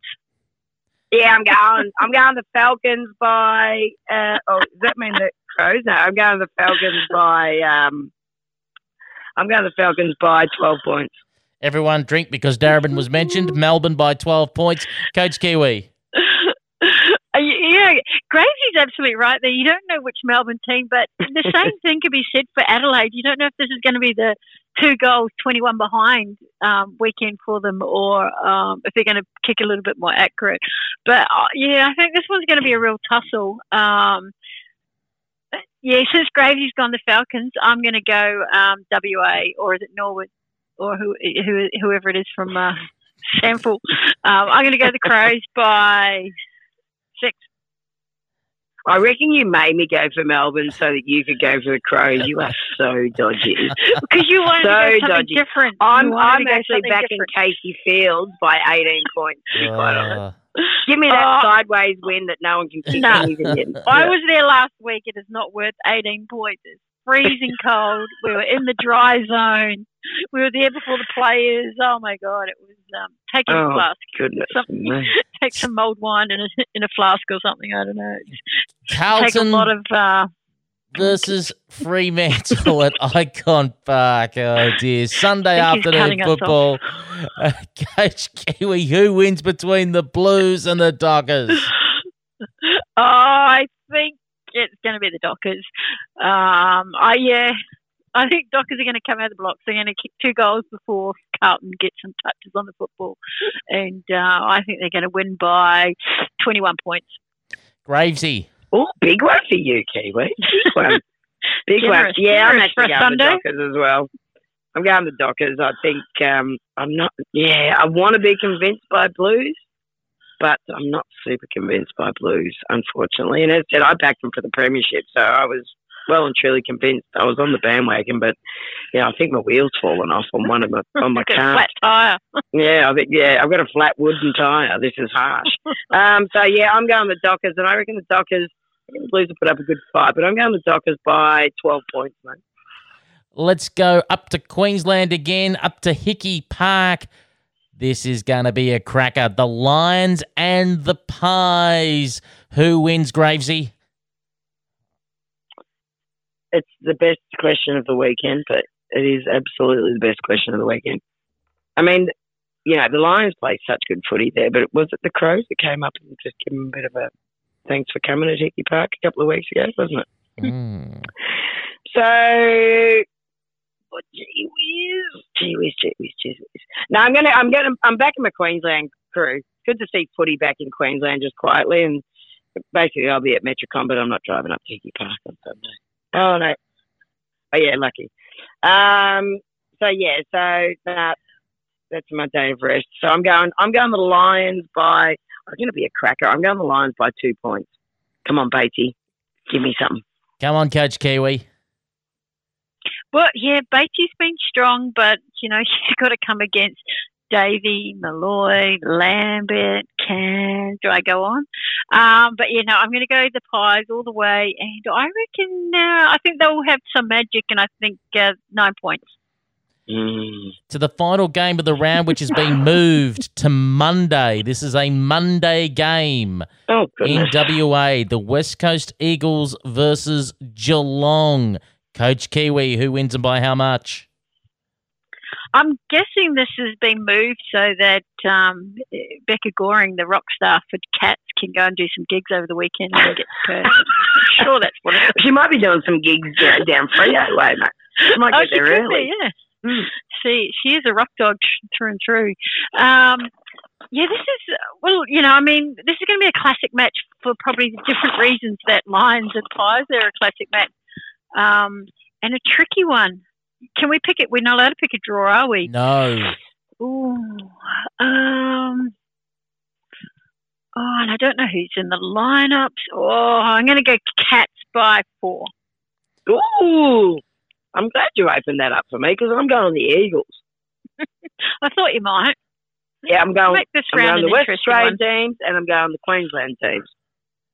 So you want the Eagles and by how much? I reckon the Eagles will win by 18 points. I reckon they're going to have their second win and be up and about and be singing that crazy song. Big win. It's a crazy song. Big win indeed. That'll be the biggest win ever for West Coast in their short history in the AFLW. We're flying high. On that note, we'll wrap things up. Thanks again, Nicole Graves and Lisa Coach Kiwi Roper for another edition of Coach versus Coach. Thanks, Thanks, guys. Still to come on the Women's Australian Rules Football Podcast, we'll be chatting with Ross Clayfield, the coach of the UQ Red Lions in the QAFL Women's Competition. We'll catch up with Kylie Duggan. She is the newest NTFL Life member, and her Darwin Buffettes won through to the NTFL Women's Grand Final on the weekend by knocking off the then undefeated Pints. We'll also be catching up with Mark Moody, the coach of West Adelaide in the SANFL Women's Competition, and chatting with Ashley Gomes from the WAFL Women's Competition's East Fremantle Sharks. They're taking on Swan Districts this weekend. But next, it's time to chat to a German playing in Victoria. VFL Women's Footy Report. She made her debut with the Hamburg Dockers back in 2018. That year, she also represented Germany at the Euro Cup. Yes, Germany have an Aussie rules team. They're called the German Eagles. After a successful couple of years playing Aussie rules football in Germany, she's decided to make the move down to Australia, where she's already turning heads in the VFL women's competition with Geelong. It's great to have on the line Theresa Meissner. Theresa, how are you? Oh, I'm very good. Thank you. How are you? I'm not too bad at all. And if I just hear correctly, I start to hear a bit of Aussie twang in your voice. You must be settled in very comfortable here now. Oh, do you? Okay. Yeah, maybe. Well, I've been here for a bit now. Not too long, but a little bit. It's great to hear. Now, we're going to talk about in a moment's time how obviously Geelong are going a close loss in round one, but a win over Williamstown in round two. But let's talk about your background to start with. Now, if I'm correct, back there in Germany, you're originally a multi-sport athlete playing soccer, handball. You even did orienteering. So how did that lead you to Aussie rules? Yeah, right. So my background, is mainly in European handball, a little bit of soccer and some orienteering. This is very true. And then how I got into footy. So I moved to Hamburg in 2018, a new city. And this is when it all started for women's footy in Germany. So I was new. I was looking for new people for a new team sport. And I've seen on Facebook, one of my friends on Facebook played that for a while, like in the men's competition. And there was a girl coming over from the UK, Lisa Wilson, and she did a taster session. So I've seen her on Facebook, went there, and fell in love with the sport straight away. What appealed to you about Aussie rules football? It's probably just the combination of the sports I've done before. It's like you can use your hands, like from handball, your feet from soccer, and the tackling, like the contact. It's fast paced. You're running a lot. It's just a heaps of fun. Now, with that, you picked up the ball, you played the game with the Hamburg Dockers. It was a small fledgling league which started out, in came Frankfurt, in came the Berlin Crocs, for example. And then all of a sudden, this whirlwind of a first year sees you wearing a German jumper, the German Eagles, playing at the nine-a-side Euro Cup. What were you thinking going, hang on, I'm just a year into playing this and I'm already representing my country in this sport? Well, I think it was quite a big or fast development for women's footy in Germany in general. Like footy just started in Germany for women, and then pretty much at the same year we developed a national team, like the German Eagles, as you said. And for me, it was just like, I just love sports. I've done it all my life, and I'm also fairly competitive, and I always want to play at the highest level I can. And if that's on an international level, that's even more awesome.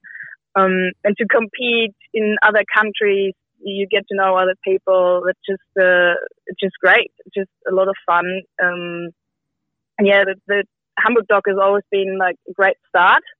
Like the competition, we had our first league in 2019 with 4 teams, so that was great. And then building the national team to compete, as you said, the Euro Cup, European Championship. Just a great experience, and the people are just lovely and so supportive, and it's just a great community to be in. Yeah, I think that's the main part, like the community, and then playing on an international level, at a higher level. It's just great.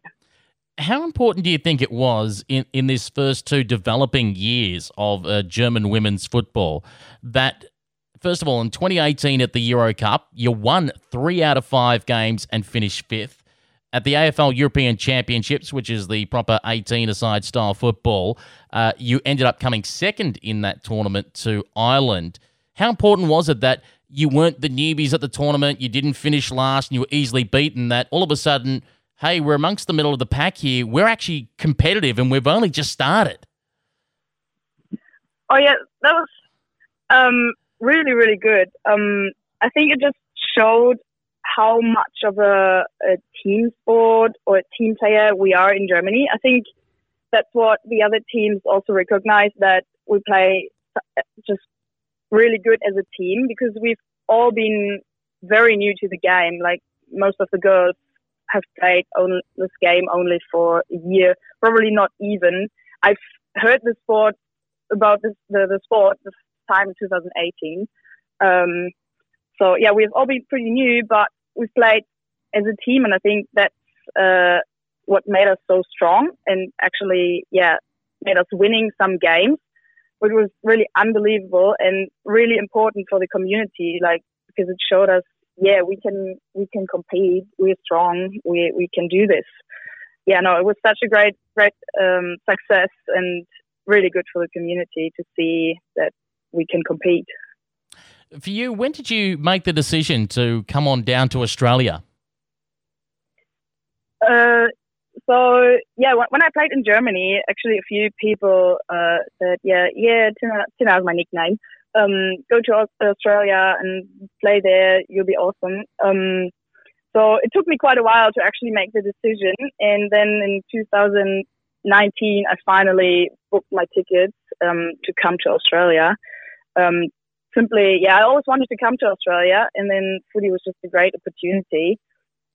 As I said, I'm quite competitive, so I always want to play at the highest level. And I mean, coming to Australia, to Melbourne, where the sport is born, just means I can play at a high level and improve my skills, get the experience. So that's it. I just wanted to play on a high level. So you've come on down here in 2019, and this is just before, obviously, this pandemic hit, which turns the world on its head.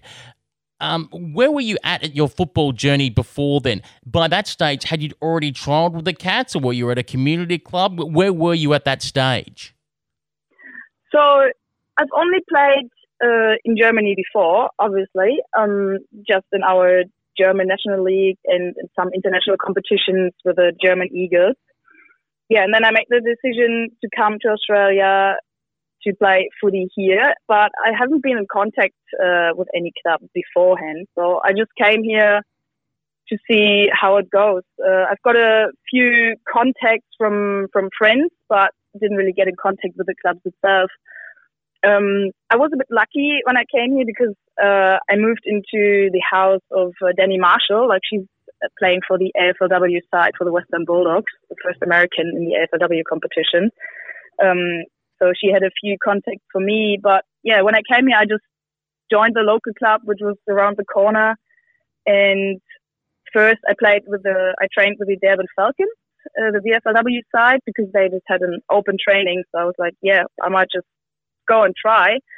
Trained with them for maybe 2 months, and then went to a tryout with the Western Bulldogs in, I think, was November 2019.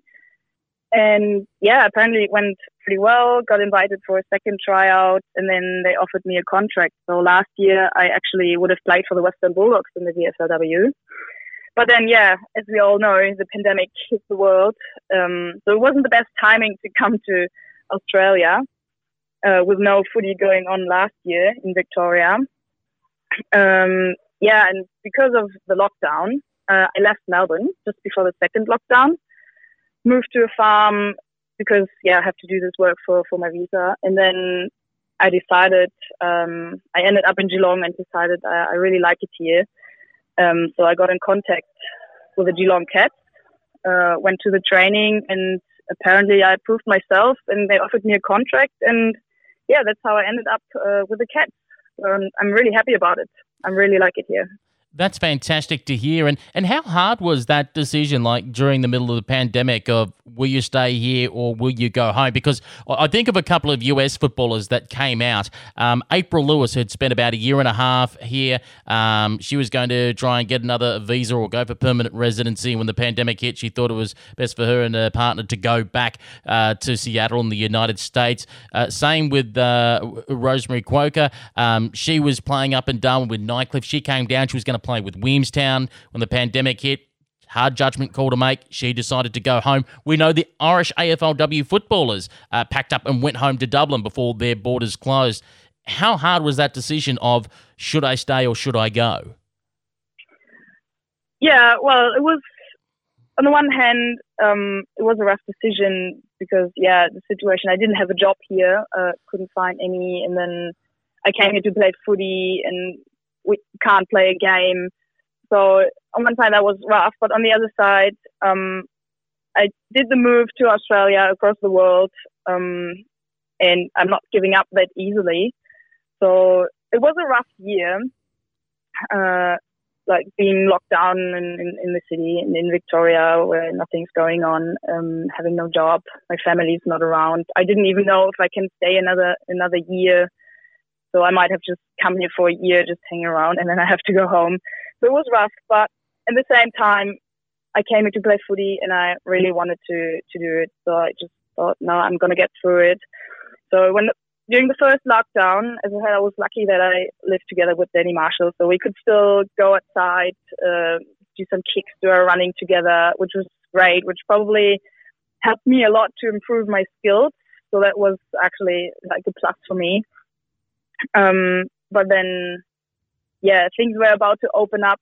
We could potentially play a few games, and then second lockdown happened, and I left Melbourne. So it was rough, but at the same time, I just wanted to stay, play footy, and at some point this whole thing had to be over. So I just went through it, and now I'm glad I made the decision and stayed here and finally can play some games. Lisa Wilson did mention in an AFL Europe article 2 years ago that you were crazy fit and played 95% of the game on the ball.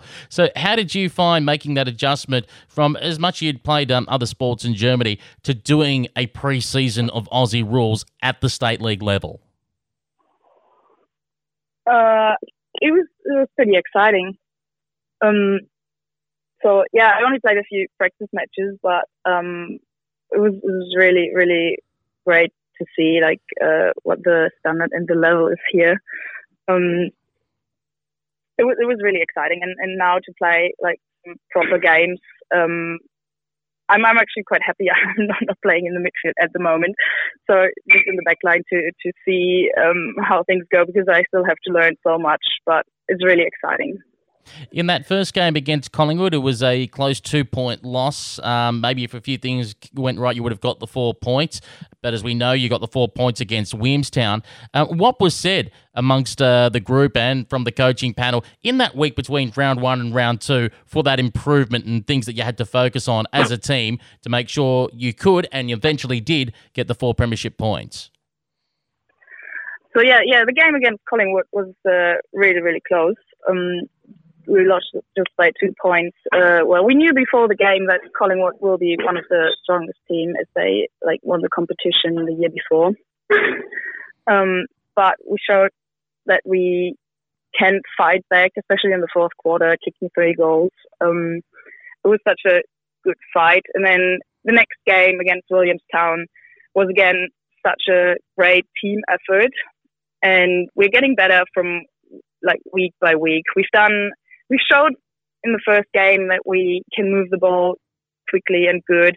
Second game against Williamstown, we just improved, and I think we're just improving week by week, training at the games, because we have a couple of experienced players, but also like me, a few rookies who haven't played that much before, and it's such a really good team spirit here with the Cats. We are very supportive and we can learn from each other so much. And I think it's the team spirit which really, gets us winning. And I'm very confident enough that we can go very far in this competition this year. There's plenty of experience in that side as well. When we talk about Michelle Fedley, the captain, Jamie Woollett, both of them originally out of North Geelong, so they've been local Geelong girls playing in the region for quite a number of years. Then, of course, as the seasons aligns with AFLW and the VFLW, you had dropped back from the AFLW, Steph Williams, who, as people tell me, absolutely scorched the competition on the weekend with her speed. How great is it to be playing alongside the talent of that calibre? Oh, it's great. As I said, to have a few of really experienced players in the team, which they support us newbies a lot. They help us. They explain things. It's really good. yeah, playing with some of the AFLW girls, like for example Steph, like she's just a gun. It's great to have this experience on the field. You can only learn from that, and this is it's great. It's awesome, and really enjoy it. What does it mean for you personally to, after 2 rounds of football, that you've twice been named in the best? Oh, it means a lot to me because as I said, last year was such a rough year. I came here to play footy, couldn't do it, and now I got a contract with the VFLW side.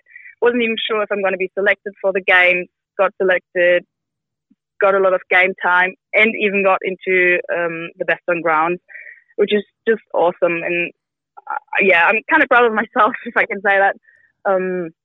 It just makes me really happy that I went through this and that my effort gets rewarded, and it's just great to see. Even though it was, as I said, it was a great team cert, and I think there could have been so many other names on that list. But it makes me just really happy. And with that feedback that you're getting from the coach, obviously a lot of praise. What's perhaps some of the things that they would, and probably you personally, would like to improve on as the season goes along? Well, I've so far getting a couple of good feedback. It's probably the main thing is probably still my positioning, which because I haven't played that many games on a big field or 18-a-side field. Because in Germany we play mainly on a smaller field, 9-a-side field. So that's probably one of the main things, positioning and decision making. Simply because it's just really different to what I'm used to.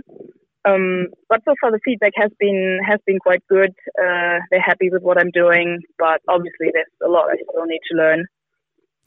Hopefully for you, 2 more honours to come. Personally, what would it mean for you? Should the International Cup happen next year or in 2023 when they finally do lock in that date? What would it mean to you to be wearing that German Eagles jumper playing in an International Cup on Australian soil? Oh, it would mean a lot to me, and I was honestly really sad when I read the news that the International Cup was cancelled, even was postponed to this year and then even cancelled for this year. So it would mean a lot to wear this jumper because in Germany I learned how to play footy, and the whole footy community is very supportive to me. They want to watch the games here, the VFLW games. They wish me all the best for the season, and the support is really great, and if I could play with them again, it would just be awesome for me, and but also for them to come over here and play some footy again, because lockdown in Germany, it's hard there at the moment. It would mean a lot to me, because it's just a great community, and to be there and be with the girls on the field, just the best feeling I can have. We've seen some women signed out of the London competition. We've seen Gaelic footballers recruited out of Ireland. We, of course, know Danny Marshall, the first American to be signed and playing from the USAFL, playing in the AFLW. Finally, what would it mean to you that if your form was to continue to improve, that come the end of the VFLW season, you get the tap on the shoulder saying, we would like to sign you or draft you to play in the AFLW? Well, that would obviously just be awesome because, I want to play at the highest level I can. And if that's the AFLW on a really professional level, that would just be fantastic.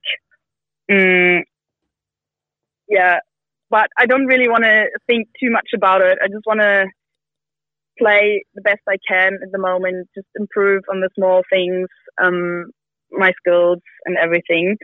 So just don't want to put the pressure on myself. Don't think too much about it. Just thinking about every week about the games. But obviously, if that would happen, I'd be very happy about it. It would be awesome. But I just want to think small steps. That's the plan for the next coming month. Well, Teresa, thank you very much for joining us. Congratulations on what's been a great start to the season so far with Geelong in the VFLW. All the very best for the remainder of the 2021 season, including this weekend, the big game that you've got with the Southern Saints at Deakin University. Well, thank you very much for the call. So let's take a quick look back at round 2 of the VFL women's competition. Geelong 7-10-52 defeating Williamstown 2 straight 12. Goal kickers for Geelong, Williams with 2 singles to Willett, Ellsworthy, Clark, Fedley and Gunjaka. Best players Gunjaka, Clark and Pratt. For Williamstown, their goal kickers Malnikas and Long. Better players were Mead, Whelan and Merritt. To Collingwood versus the Southern Saints, which was our match of the day on Saturday. Collingwood 7-4-46 defeated the Southern Saints 3-6-24. For Collingwood, goal kickers were all singles: Sander, Colburn, Veal, Stratton, Smith, Barnett, Bunker and King. Best players Eamon, Ferguson and Zander. For the Southern Saints, their goal kickers Bohanna, Solitis and Stewart, Bertuna and Curley named amongst their best players. To the other game on Saturday, down at Casey Fields, Essendon 4-7-31 defeated Casey 3-4-22. For the Bombers, goal kickers were Clifford, Frew, Barber and Theodore. Their best players Morecambe, Davies and Stepnell. For the Casey Demons, goal kickers were Fitzsimmons, West and Milford. Their best players Horn, Karras and West. To Sunday football, we kicked the dew off the grass at Arden Street Oval, and North Melbourne 5-7-37 defeated the Western Bulldogs 2-4-16. O'Loughlin kicked 3 goals for the Kangaroos. Skinner and Fitzgerald 1 each. Their best players Keeley, Lynch and O'Loughlin. For the Western Bulldogs, the goal kickers were Morris, Dalton and Chadwick. Best players Rudin, Tessiari and McMahon. To our Sunday doubleheader out at La Trobe University, and Hawthorn 7-7-49 defeated Darebin 3-8-26. For the Hawks, Williams kicked 4. Singles to Vine, Zagetti and Owen. Best players Williams, Hutchins and Cormac. For the Darebin Falcons, goals to Rowe, Mifsud and David. Their best players Simpson, Cubbish and Lynch.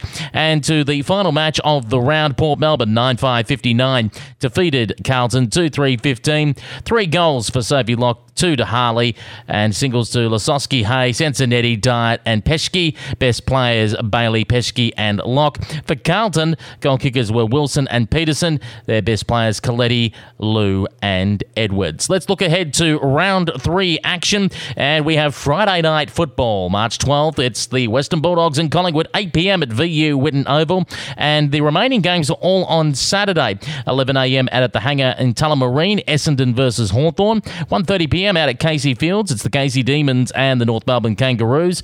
2 p.m. at Icon Park, it's Carlton versus the Darebin Falcons. 2 p.m. at Northport Oval, a clash of famous rivals Port Melbourne and Williamstown. And 2 p.m. at Deakin University, it's Geelong versus the Southern Saints.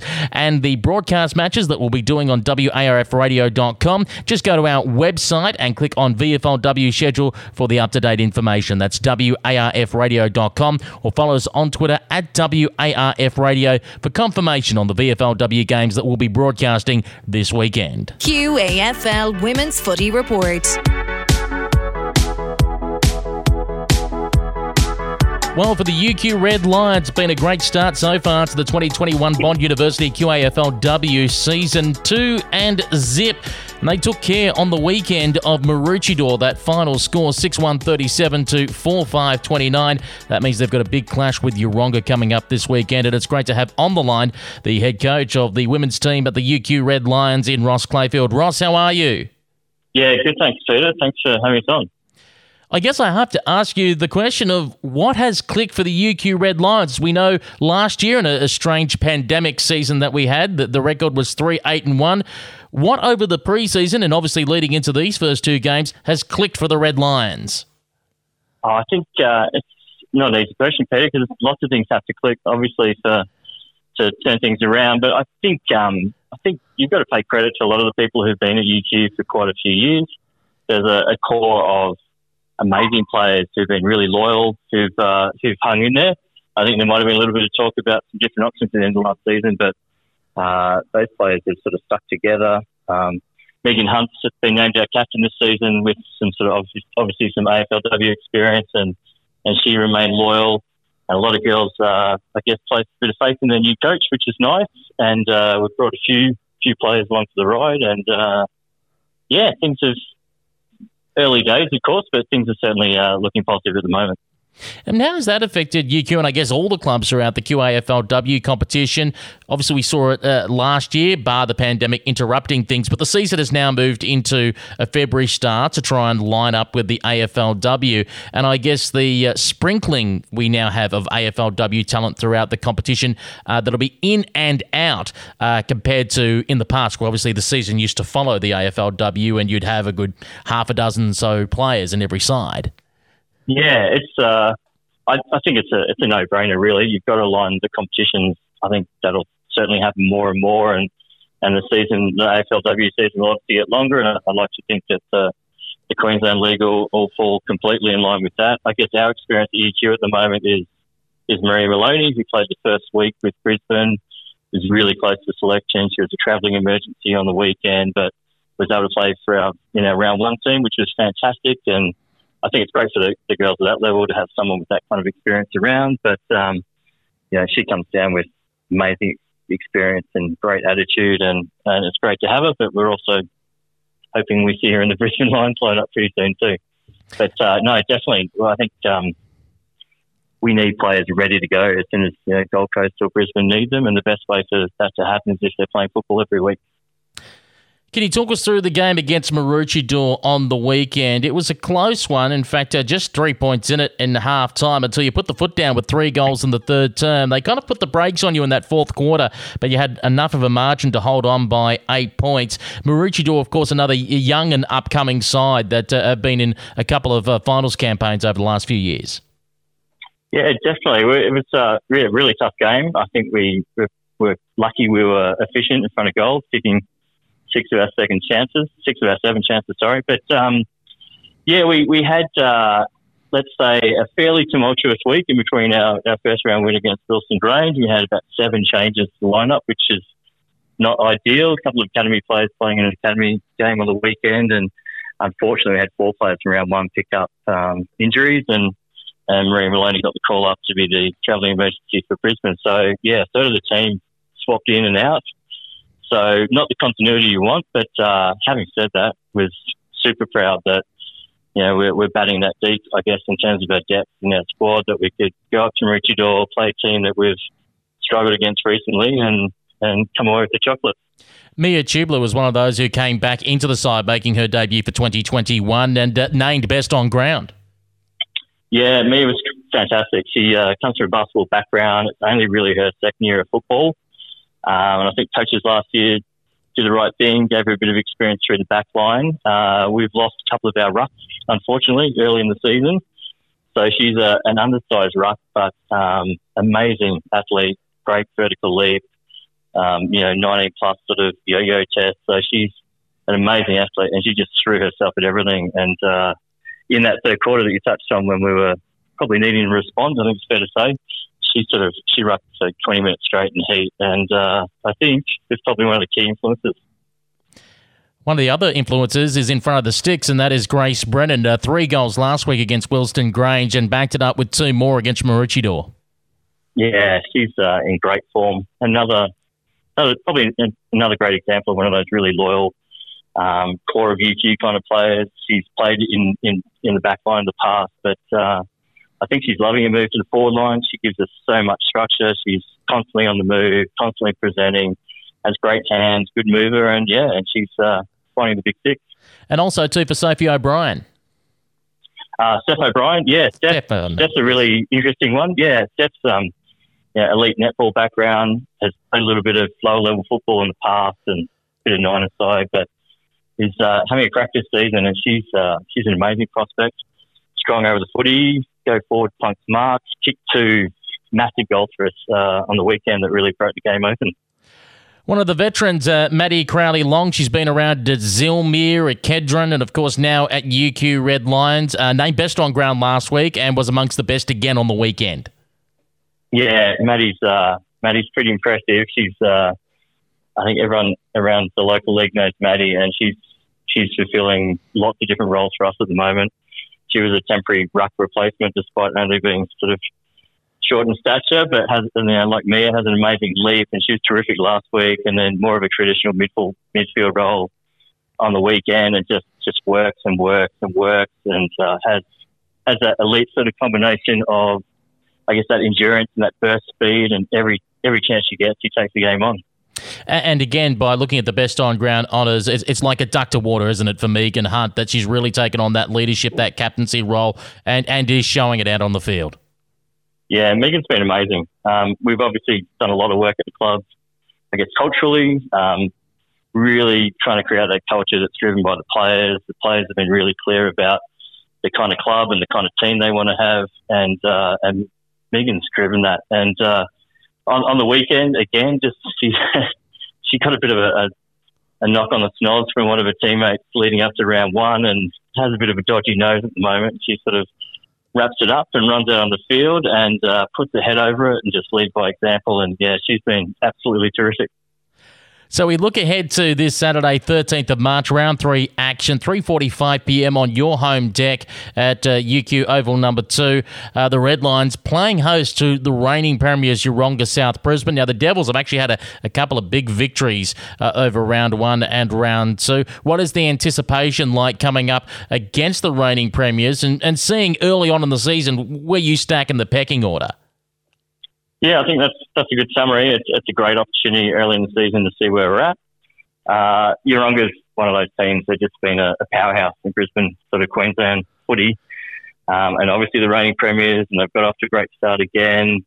Some real superstars and lots of real X-factor kind of players forward to centre. So we're really looking forward to the challenge, but we're not going to get too wrapped up in 1 week, to be honest. We'll just keep doing what we're trying to do, and as cliched as it sounds, we just want to stick to our kind of footy and our sort of processes, and just make sure everyone plays their role. And win, lose or draw, we know we'll come out from that Yeronga game with a lot of learning. And really looking forward to seeing where we're at, as you say, and getting a feel for where we might sit in the pecking order. Well, as you mentioned, coming out of that, it is a marathon when it comes to the season. Obviously, you want to win. If you drop it, there's many, many other games to pick up as you go for the road to the finals.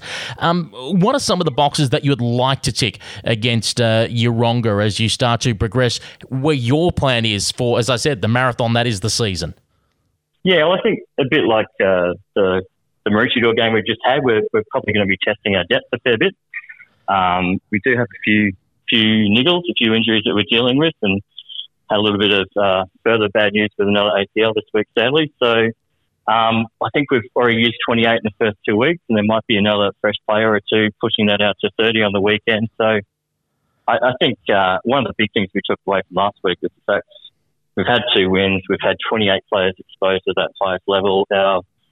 Our development team has been winning, which is fantastic. Plenty of people showing huge promise there, and this weekend will be another chance for a couple more players to show that they can get the job done at that level. Well, Ross, thank you very much for joining us and talking about UQ's great start to the season so far, 2-0. The big game this Saturday against Yeronga South Brisbane, and all the very best for the remainder of season 2021 in the QAFLW. Thanks, Peter. Appreciate that. So let's take a look back at results from round 2 of the QAFL women's competition. And Coorparoo 4-5-29 went down to Bond University in a thriller, 5-4-34. For the Bull Sharks, Bond University goals to Ritson, Della, Sexton, O'Brien and Ma. Best players O'Brien, Sexton and Ritson. For Coorparoo, 2 to McLean, singles to Pittman and Wynn. Best players Tees, Pittman and Evans there for Coorparoo. Apsley 7-8-50, back-to-back wins for them. They knocked off Coolangatta Tweed 1-3-9 for Apsley.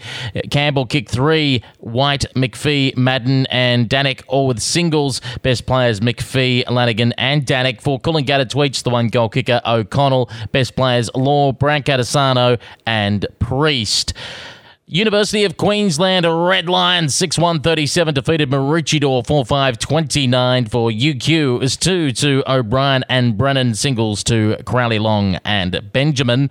Best players Tubler, Hunt and Crowley Long. For Maroochydore, 2 to Matheson, Madden and O'Grady, kicking singles. Best players Dupai, Gregory and Epstein. And in the final match of round 2, Yeronga South Brisbane 16-12, 108 walloped Wilston Grange 5-2-32. For the Devils, it was 4 for Edwards, 3 for Zaga Close, 2 each to Keefe, Farquharson, and Bogor, and singles to Broughton, Ferris, Goodwin and McDonald. Best players Farquharson, Wardle and Sutton. For Wilston Grange, 2 to Lug, singles to Spanos, Wheeler and McNeil. Best players O'Flaherty, Taylor and Lug.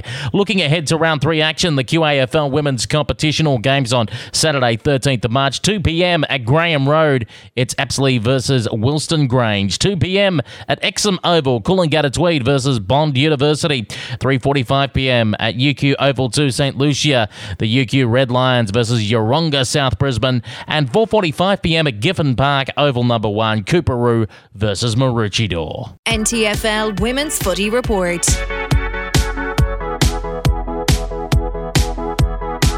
Well, over the weekend, we saw the undefeated Pint Queen Ants knocked off their perch. They went through the home and away season undefeated until they ran into the Darwin Buffets in the major semi-final on the weekend. The end result sees Pint go the preliminary final, Darwin goes straight through to the grand final. And joining us on the line from the Darwin Buffets and new NTFL Life member, it's great to have Kylie Duggan. Kylie, how are you? Yeah, good, thank you. Thank you for having me. A lot of people have been calling it an upset, knocking off an unbeaten side. But if we're to be fair, over the home and away season, you only fell short by 2 points and 9 points both times you played Pint. You were always thereabouts. Definitely. I think our team definitely showed great skill against them every time we played them, and we matched them well across the ground. So it was it was a good day for us on the weekend to overcome them and get the win on the day. And I think, as a team, we worked well together to get that win, and we knew what we had to do to get the job done. It was just about executing it on the day, and it executed, and we, come away with the win in the end. I'm interested to know what was said in the rooms at halftime. At this stage of the game, you just kicked the last 2 goals to give yourself a little bit of momentum. You were 3 straight 18, trailing 6-0-36. 3 goals is a tricky margin in women's football. You're close enough, but coming into the second half, if the opposition get 1 or 2 quick goals, that margin can easily blow out and the game is gone. What is said inside the rooms to try, I guess, keep calm, keep composure, and obviously work back into this game and knocking off an undefeated side? Yeah, basically it was about sticking to our team structures and keeping it positive out on the field. I think when we play our hard footy, it just comes natural to us to get the ball moving forward from then on. So it was, just a matter of us, in the middle, getting it together, working our structures well, getting the ball down sort of out of the middle quickly and into our forward line. And our forwards were amazing again. I mean, Ashanti Bush in the forward line definitely opened up the game for us with her run, speed and skill in there. So it was just a matter of, our girls working together and connecting from there. An absolute excitement machine, Ashanti Bush. In fact, she put you in front twice. First in the third quarter before Pint would sneak back the lead before 3-quarter time. And then she got the crucial go-ahead goal in the final quarter. She did, yeah. It was a tough day for her because they sort of matched her well and tried to keep her away from the ball. So she had to work hard, and it was tiring on her body to get the ball moving forward. But she used her body well in those 2 instances, and just once she gets on the run, it's very hard to catch Ashanti when the ball's in front. So, when she has clean hands and picks that ball up, it's definitely going through the goals. And, she did that on that day, and she's done it many games prior to that before. And how about the work from Michelle Ellis all day? And she kicked the running goal that essentially broke the back of the Queen Ants. She did. Michelle has very strong hands. She's got a basketball background, and she's a great asset for us in the forward line. We know when the ball's coming up, you just need to put it up in the air, and she's like I said, she's got strong hands, and once she turns and goes as well, Michelle's definitely a strength, and will finish off in front of the goals. Also back in the side, a welcome addition in Dominic Carbone. She actually had a hard decision the week before. That was to either play in your qualifying final. You did have the double chance, so if you happen to have lost that game to St Mary's, were still alive in the finals campaign, or come down and play VFLW with Hawthorn. She elected to play round 1 football with Hawthorn. How important was it to have her back in the side on the weekend? Oh, Dom, she's an amazing athlete, all-round athlete, and we're very lucky to have her on board with us in the team. And, as a vice-captain in our team as well, she's a young leader. and Dom will go far with her footy. She had a very hard decision to make that day, and and she made the right decision in going and playing that first game, the VFLW, and she shined in that game there. So we're all very proud of her and 100% backed her with her decision. And that's Dom saying that she has every confidence in her teammates to get the job done as well. And I think Dom is, like I said, an asset for us, and we 100% back her decisions and respect her on the field, on and off the field. And what about the year it's been had by Gemma Iacano? Oh, yeah, Gemma is fantastic for us in the back line. She's definitely she's the rock in the back line. She reads the play well, runs off the back line well. It's that position suits her perfectly, and she's played some great, consistent footy over the past, 2 seasons really, but this season in particular, she's shining, and she is our best and fairest winner, and she's well deserved in that. And she's a great footballer, Gemma is. So what's the approach now coming into the grand final? You've earned the week off.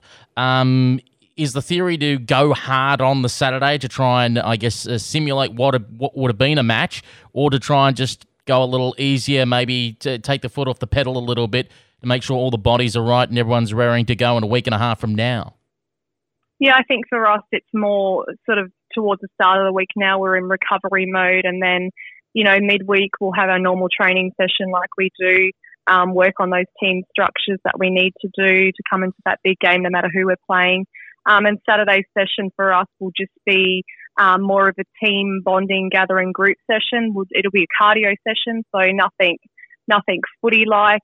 We won't do any skills work on the Saturday. It'll just be getting our heart rates up and getting together as a group and starting to think about the game ahead. And we'll obviously all go down to footy and watch out who our opponents will be after the game, It's going to be interesting, isn't it, who you get as your opponent, and I guess your thoughts on them. Should Pint win? Obviously, that's a rematch, and no doubt the Queen Ants will obviously be trying to get revenge. And on the other side of the coin, you've got Nightcliff, who are making an amazing run from 5th at the moment, and if they knock off Pint, all of a sudden you're facing a team that's got a lot of momentum.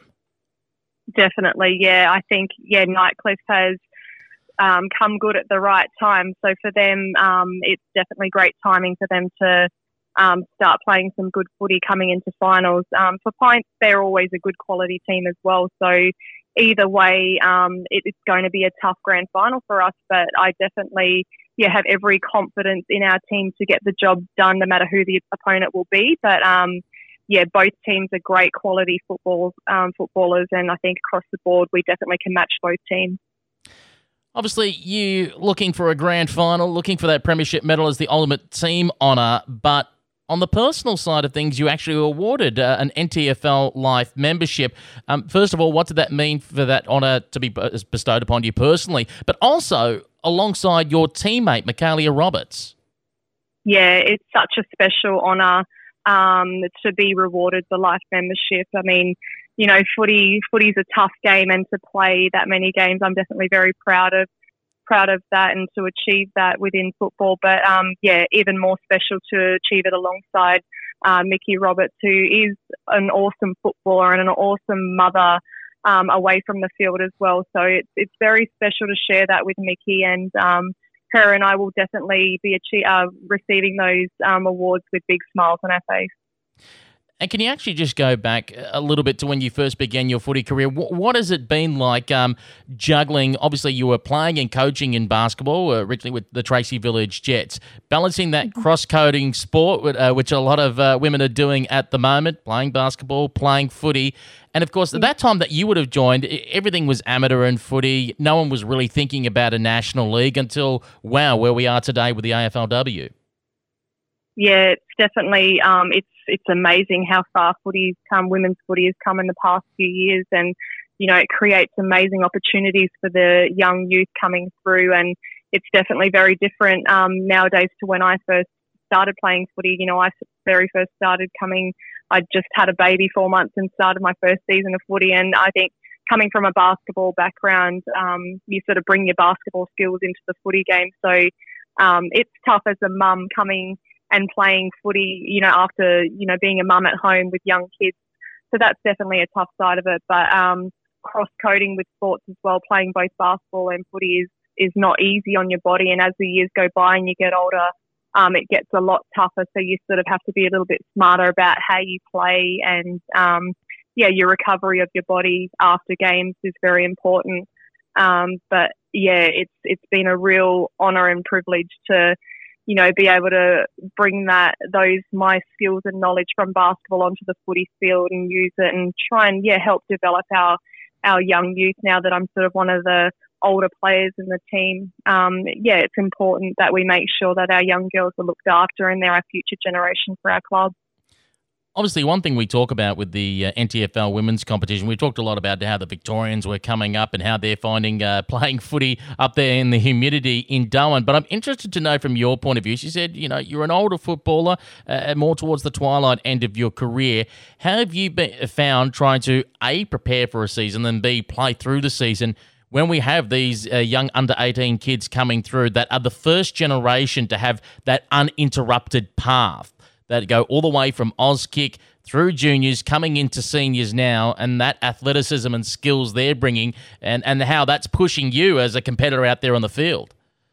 Yeah, definitely. I think I definitely try and match the younger ones as you do when you're older and you've got a competitive nature about you. Yeah, you definitely try and keep up with the young ones, but it's more about when you're older. You're sort of a bit smarter with the way you play and you use your body because, obviously there are going to be the younger generation that are coming through who are a lot quicker with the ball, so it's a more fast-paced type of game now. But I think, using your smarts a bit more definitely helps on the field. Post-playing career, where do you see your involvement in football? I think definitely involved in the coaching aspect, helping juniors sort of, with the pathways coming through. So whether that's with the Thunder side of things, helping them sort of, develop more of a mentoring stage type assistant role coach in that type of area is where I see myself after playing footy for sure. Well, Kylie, once again, congratulations on that honour of getting life membership with the NTFL, and more importantly for your team, congratulations on that major semi-final victory over Pint. You booked yourself a ticket in the NTFL Women's Premier League Grand Final. Kick your feet up this weekend and get ready for the big one in literally days from now. Will do. Thank you so much for having me. And I definitely look forward to the game next week. So let's take a look back at the results on the semi-finals in the NTFL Women's Premier League. And Nightcliff, 5th place, and they've knocked off two sides already, 11-4-70, crushing St Mary's 2-3-15. For the Tigers, Ward kick 4, 3 for Irvine, 2 for Onion Smith, and singles to Gooden and Hill Carter. For St Mary's, singles to Stevens and Dunn. And as we mentioned earlier, the Darwin Buffets, 8-3-51, defeating Pint 7-1-43. No goal kickers listed for the Darwin Buffets, but goal kickers for Pint, Morris 2, Downey, Hewitt, Fabris, Grubb and Chittick with singles. That means the Darwin Buffets earn the week off. They go straight through to the grand final in a week and a half from now. The preliminary final this Saturday, 13th of March, 4:30pm local time at TIO Stadium, Pint versus Nightcliff. And don't forget, you can stream it via YouTube by searching for AFL NTV. SANFL Women's Footy Report. So the second round of the SANFL women's competition has passed, and West Adelaide at the moment shaping up fairly well. 2-0 to start the season, beating Norwood in round 1, and then over the weekend, 7-9-51 victors over Woodville West Torrens 4-1-25. But we've got on the line a very happy coach in Mark Moody. Mark, how are you? Yeah, very well, thank you. Good start to the year so far for the Bloods. As we know, last year, in the crazy pandemic stop-start year that we had, the 5-4-1 record, 2-0, good building blocks early. Yeah, it is. The girls have started well. We've had a good off-season, and that's obviously walked into the first two rounds and done pretty well. And obviously we've had an influx of players into our footy club as well, and we had, I think it was 9 new starters to the team in round 1, and then a couple new ones in round 2. But we've started well, and touch wood, everything's heading in the right direction. For you as a coach, what challenge has that been trying to formulate your game plan around such a turnover of players? It's it's been hard, but at the same time, we've really had a good buy-in from the girls that have come. The good thing is we had a couple of players for that have already had SANFL experience, and we've had a couple that have had AFLW and as well as VFL experience. So they've come in. They're not all newbies to footy, so that's been really easy to get them on board. But it's been a great buy-in. The girls, without the youth as well as experience, and I think the most important thing is that we've had the girls that have actually come to our footy club requesting to come. We haven't, we've been good on the recruiting side of things, but we targeted a couple of players and we've been successful in getting those. But the majority of those players have been girls that want to get to our program, which I think holds us in good stead for the future. One of the players I want to talk about, one of the youngsters coming through, is Lauren Young. Now, she's out of the Port Adelaide Next Generation Academy. On her senior debut, she had 23 touches, 9 marks, and 7 tackles in that victory over Norwood. Then backed it up this week with another 18 disposals and 6 tackles. Absolutely. We did my first year last year. I know I was a bit rude towards the SANFL. I actually asked if I could get her over the line and play her as a 14-year-old. Because this sort of talent doesn't come along every day. But unfortunately, that wasn't able to happen. The rule with 15-year-old players. But look, she stepped into it. We knew that she was a talent. We put her inside the program last year as a 14-year-old and let her come through. So she's been mixing in with the girls pretty well. But, yeah, she is just a true talent. And she showed that last week. I've mentioned it on numerous occasions during the off-season to the SANFL and other watchers of the game that this girl could be anything. We just got to make sure that we don't burn her out too early because there's a lot of people that are trying to get their hands onto her at the moment, but she is a true gun. She has a mixture of Chelsea Randall and Erin Phillips to her. She marks very well, kicks both feet, not shy to mix it and back into packs, reads the ball pretty well as well. So, yeah, she's got a very good game. We just got to obviously keep her feet on the ground, but more importantly, we just got to be wary that she's only 15 years of age, and we just got to make sure that we move along with her in a slow manner rather than saturate her. It almost reminds us of a young Chloe Shear who was dominating the then SAWFL at just 16. Yeah, correct. Absolutely. She's a bit taller than Chloe. But her aggression at the footy is like Chloe as well, and she kicks the footy like Chloe. So they both got good distances. But yes, you're right. We just got to the girl can mix it with the adults and things like that, and she doesn't go out there and she doesn't look out of place. But I just get very wary at 15 years of age, and with the guys that have played AFL and VFL and SANFL, some of those guys that have come through at 15 and 16. Sometimes lose their way and don't get through to the big league. So I'm just very, very wary of that. So I just want to make sure that we as a footy club look after her and make sure that we give her all the resources and tools to be able to do her gig. And so far, touch wood, everything's going in the right direction. And the game from Zoe Venning on the weekend, 25 touches, kicked a goal, 2 marks, 5 tackles, 4 inside 50s and 2 rebound 50s. Yeah, another real good player for us, and she's had 3 seasons in the SANFL, and she's really starting to hit her straps. She's in her drafting year, so Joey's put in a very, very big summer, and done some work outside of our normal pre-season training, and she's really trying to develop her game to ensure that she can take the next step. Very strong overhead, kicks the ball very well. And very, very hard at the ball and tackles very hard. So, yeah, look, I think her pace is probably the only thing that lets her down, but what she hasn't got in pace, she makes up with other facets of the game. So, no, really stoked with the way that Zoe started the season, and she's very, very important to our footy side. You talk about that sprinkling of experienced talent. One player that stands out, of course, is Luella McCarthy, originally at South Adelaide, went across to Victoria to try a hand in the VFLW. Back home now, playing with West Adelaide. 12 touches on the weekends, 2 goals. Yeah, look, I'm really stoked. I was fortunate enough to be involved with Louie when she was over here in 2016 and 2017, and had a lot of time for her, and I'm really happy about her coming back home because she originally started at West Adelaide, and then I think she had another go in the sample with South Adelaide. But she's come home and she's fitted back into our side really well. Her experience is good. She hunts the ball very well, reads the play very well, and she's got a beautiful leg.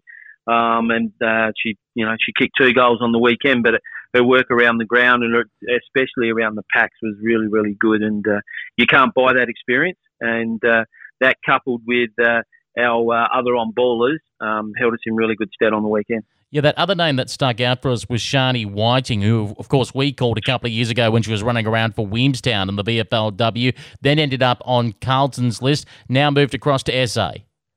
Yeah, look, this is one of the ladies that we went out very heavily to get. Her start to the season and her involvement within the group has been absolutely fantastic. She reads the ball very well, and as you guys would know, she can kick a ball either foot. And on the weekend, and especially in round 1, she cleaned up across half back and then was able to give us some drive off half back. But just the way she reads the play, and obviously the way she executes with her kick has been fantastic. It's been good. It's been really good for the program as well as for the league to be able to have somebody that's been and had a taste of AFLW and still wants to have another taste of it. Look, I think that she's in for a good season. We are absolutely stoked to have her on board. What was the most pleasing aspect coming out of the victory against Woodville West Torrens? Yes, the scoreboard shows a comfortable 26-point win, but certainly no pushovers, particularly when they've got the likes of Crow's AFLW-listed player Renee Forth in their side. Yeah, look, it got hard. They got within 13 points. We were cruising. We should have been probably after the quarter time. Up to the quarter time, we had a fair few amount of shots on goals. We should have been in front by more, and then to have 4 goals, kick 4 to their 1 in the second quarter against a little bit of a breeze. It was. I thought we were going pretty well, and we were playing within ourselves. And to the Eagles' credit, they came out, and after half time, they put some pressure on us, and they took away our space and our grass. But we settled just after 3/4 time. She's a fair player, Renee Forth, and to have her running off half back, and then another AFLW player in Stephanie Walker also, we had to be very wary of her as well. So the Eagles has some good players, no more than Renee and Steph, but our girls were able to just obviously settle, and then Louis kicked those 2 late goals to make the score 26 points, and it made the score look a little bit better. But we should have blown out. We should have probably been 5 or 6 in front, but we missed some easy shots. Your mouth must be watering for this Saturday. You've got the matchup with the reigning premiers, North Adelaide, lunchtime at Hisense Stadium. Now, most will be looking towards the fact that North Adelaide winning streak's been continuing since last year. But if we look closely at round 2, the Bays ran them close. That must give you some food for thought. Well, it does. I think that the Bays will probably be the big improver. I think them and Centrals will be the big improvers this year. Glenelg ran them very well. They took away their space and they didn't allow North to do and dominate as much as they used to. But look, they're going to be very, very competitive. And we had a really good trial with them 4 weeks ago, and I was really happy with the way that my girls performed on that day, and I just hope that obviously we come to play on the weekend. But we're excited. You've got to play. You've got to beat these sides if you want to play in the finals, and obviously go all the way. And our plan is to be very competitive this week, and we'll have a good night tonight on the training track, and then we'll go forward from there. But yeah, we're very, very excited about playing them. It's a good measuring stick. We'll see how we're really travelling. And one last question before we let you go. Of course, you've got behind the scenes in the admin part of West Adelaide, a former AFLW coach there in Wayne Siegman. What's it been like having a person of his experience behind the scenes with you there at the Bloods? Yeah, it's been fantastic. Wayne's a very, very... He loves his foot. He's intelligent football brain. He's been great. He's been sitting in the boxes with us when time permits. But he's been very, very good. He's helped us out with the program. He's a good soundboarding for me.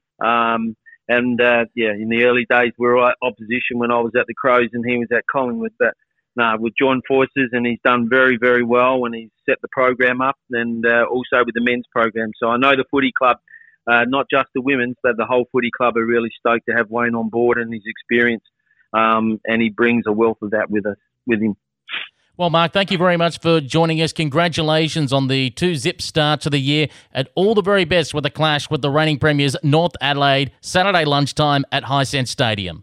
No worries at all. Thanks very much. So let's quickly take a look back at round 2 of the SANFL Women's League. In South Adelaide, 3-5-23 went down to Norwood, 7-44. Goal kickers for the Panthers, Kirk Page and Schrimmer. For disposal getters, it was 19 touches to Montana McKinnon, 18 to Nicole Campbell, 16 for Sarah Wright, 15 touches for Gipsy Schrimmer. For the Redlegs, goal kickers, Drake with 2, Halfpenny with 2, singles for Breed, Fenton and Schrute. Their key disposal getters, Macalino with 17 touches, 15 for Clark and 13 each for Armistead, Breed, Drake, Gallagher and Martin. Central District Bulldogs 2-5-17 went down to Sturtner Thriller 3-1-19. For the Bulldogs, goal kickers for them were Hune and Rosenweg. Their disposal getters were Smith with 14, Rosenweg, Solomon Teague, all with 13, 12 touches for Shannon McCurphy. For the Double Blues, it was 17 touches for Kuiper, 16 for Gepp, 15 for Fletcher, 13 touches each for Prenzler and Prowse. Their goal kickers, all singles, Brooks, Berv, Forby and Healy. Glenelg, 2-7-19, went down to North Adelaide, 3-6-24. The Bays pushing the reigning premiers. For the Tigers, goal kickers were Armitage and Bates, and their best disposal getters included Tannen with 20 touches, Bates and Window with 17, Morris with 16. For the Roosters, goal kickers were Baltrop, Ewings and Gordon. When it comes to disposals, 19 touches for Greet, 15 each for Case, Radden and Thorne, 14 for Ewings and Harvey. And to the final game of the round, West Adelaide 7-9. 51, defeating Woodville West Torrens 4-1-25. For the Bloods, goal kickers were McCarthy with 2, Biddle, Elsgood, James, Newman and Venning with 1 each. And with the disposal getters, as we mentioned earlier, Venning with 25, 18 for Young, 17 touches for Owen, 16 each for Biddle and Whiting. For the Eagles, their goal kickers, all singles to Blandon, Colley, Goody and Gooley. And their disposal getters, 22 touches for Renee Forth, 14 for Bladden, 12 each for Falkenberg and Walker.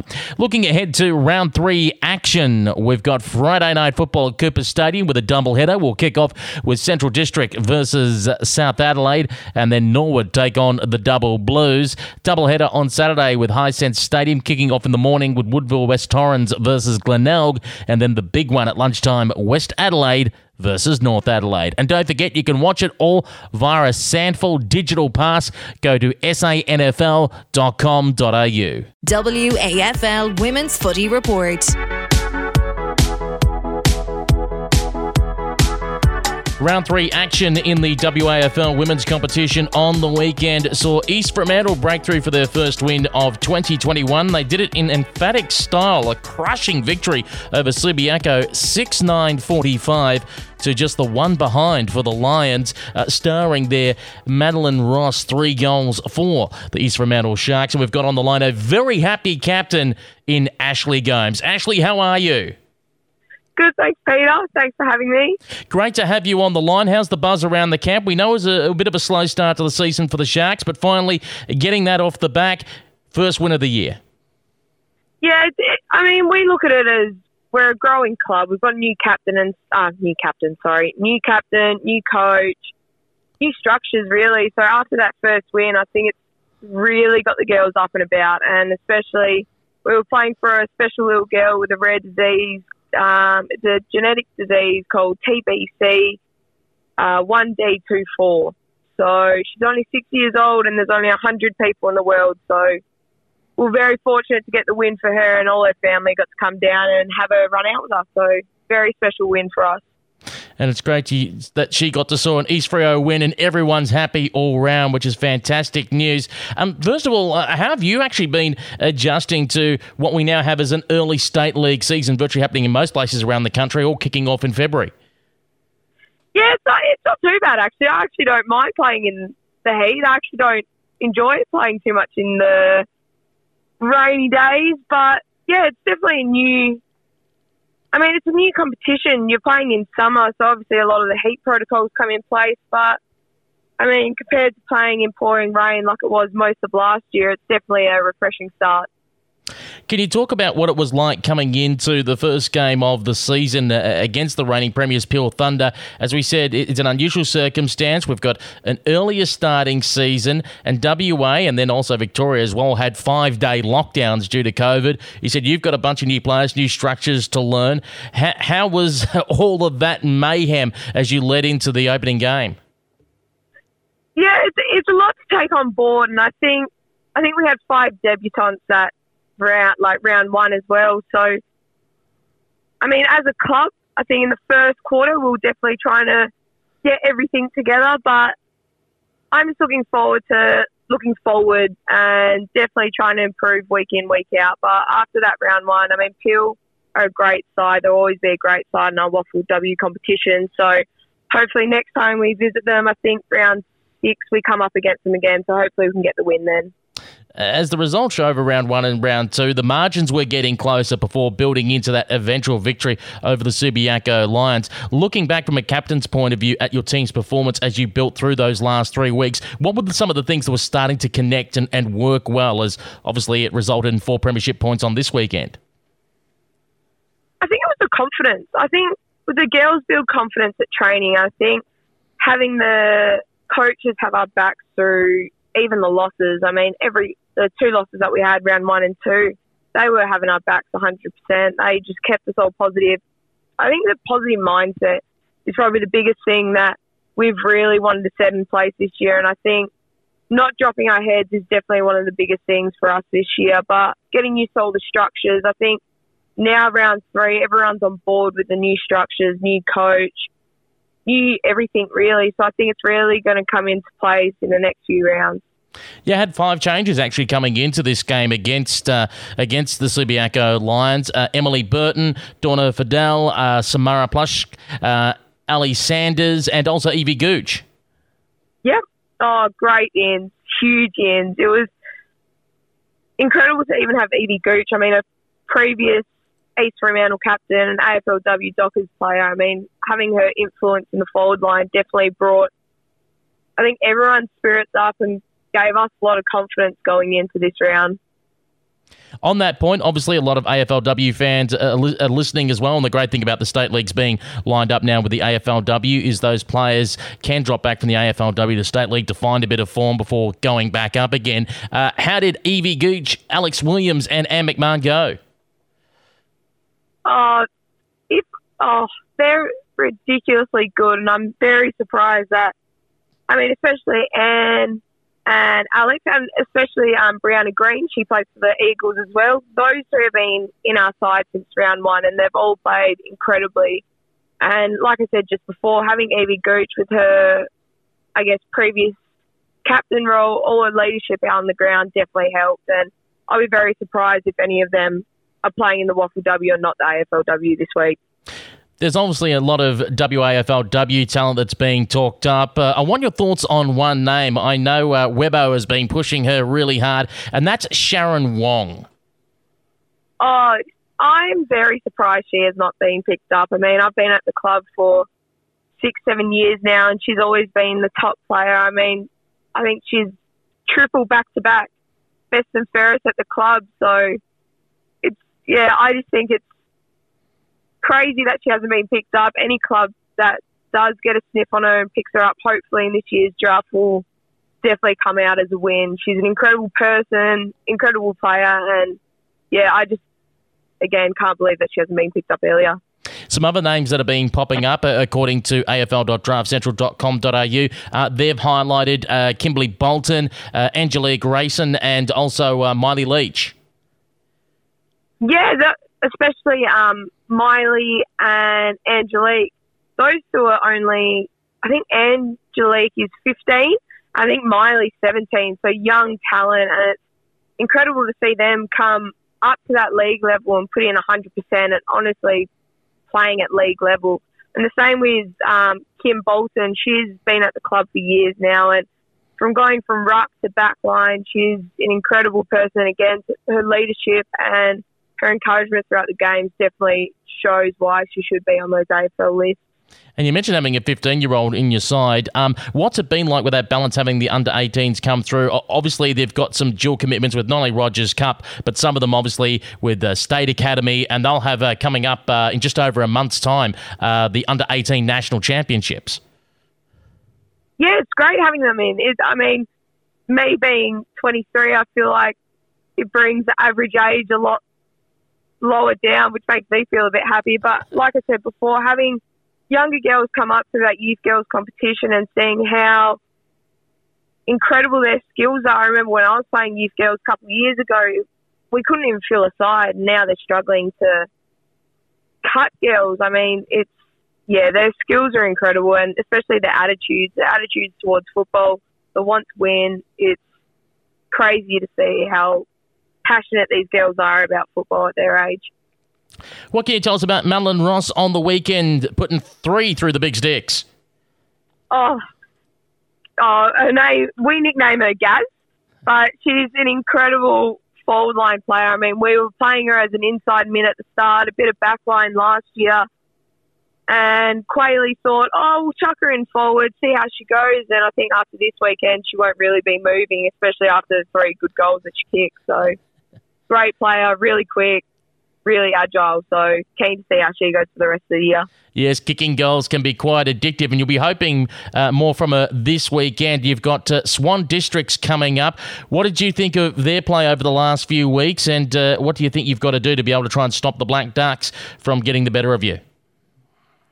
They're a really young and quick side, and I think that will definitely be one of the harder things for us to, get on top of. But in saying that, I think we've got a lot of older players with qualities that they don't necessarily have. So I think we just need to go out there, stay positive, know that we've beaten them before. This round's NAIDOC round, so it's going to be really big thing personally for me, for my team. I really want to go out there and do all the Indigenous players, coaches, supporters really proud of. And speaking of NAIDOC Week and all things Indigenous, we obviously saw just over a week ago the AFLW Indigenous round, some fantastic jumper designs by all clubs. Anything East Fremantle are doing special this weekend to celebrate NAIDOC Week? Yeah, so each round we wear our NAIDOC warm-up tops. They're designed by a girl called Charlona at our club. They're incredible designs. Just flick through a pic of them. And also we'll wear our Indigenous jumpers that we've worn for the previous 2 years. So it's really great to go out there and actually be able to embrace the Indigenous culture. And I've definitely got some really close friends that are Indigenous, and I hopefully go out and make them really proud. Well, Ashley, thank you very much for joining us. Congratulations on getting the Sharks' first win for the year on the weekend, and no doubt looking forward to a big clash this weekend against a club you've had a long rivalry with, Swan Districts. No worries. Thanks, Peter. Thanks for having me, guys. So taking a look back at round 3 of the WAFL women's competition, and East Fremantle 6-9-45 defeating Subiaco, just that solitary point.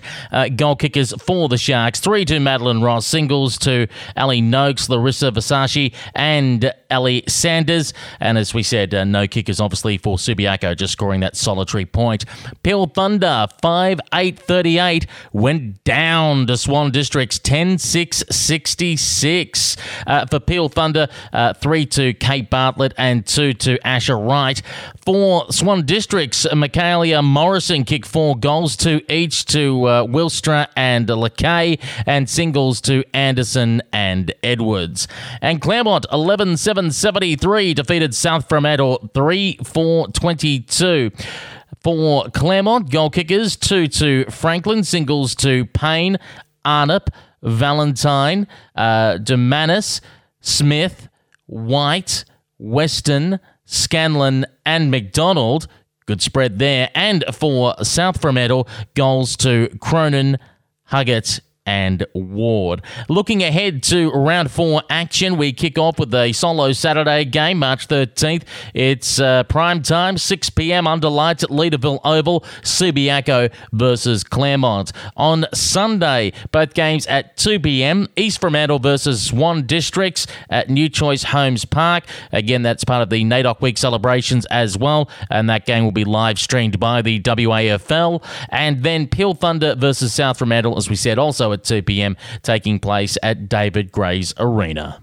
And that concludes the Women's Australian Rules Football podcast for yet another week. This podcast is usually available Wednesday nights by going to warfradio.com and available throughout all your favourite podcast platforms. And all the segments in this podcast are also released as individual mini podcasts. Again, available via your favourite podcast platforms and at warfradio.com. Just click on podcasts. We've got 3 games of football we'll be calling on warfradio.com this weekend in the VFL Women's Competition. We've got Friday Night Football.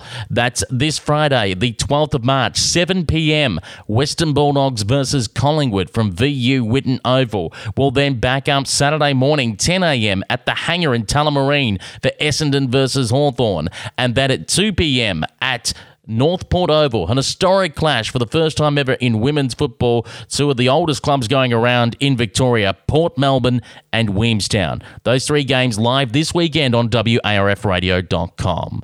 Until next week, I'm Peter Holden. Thank you very much for your company, and it's bye for now.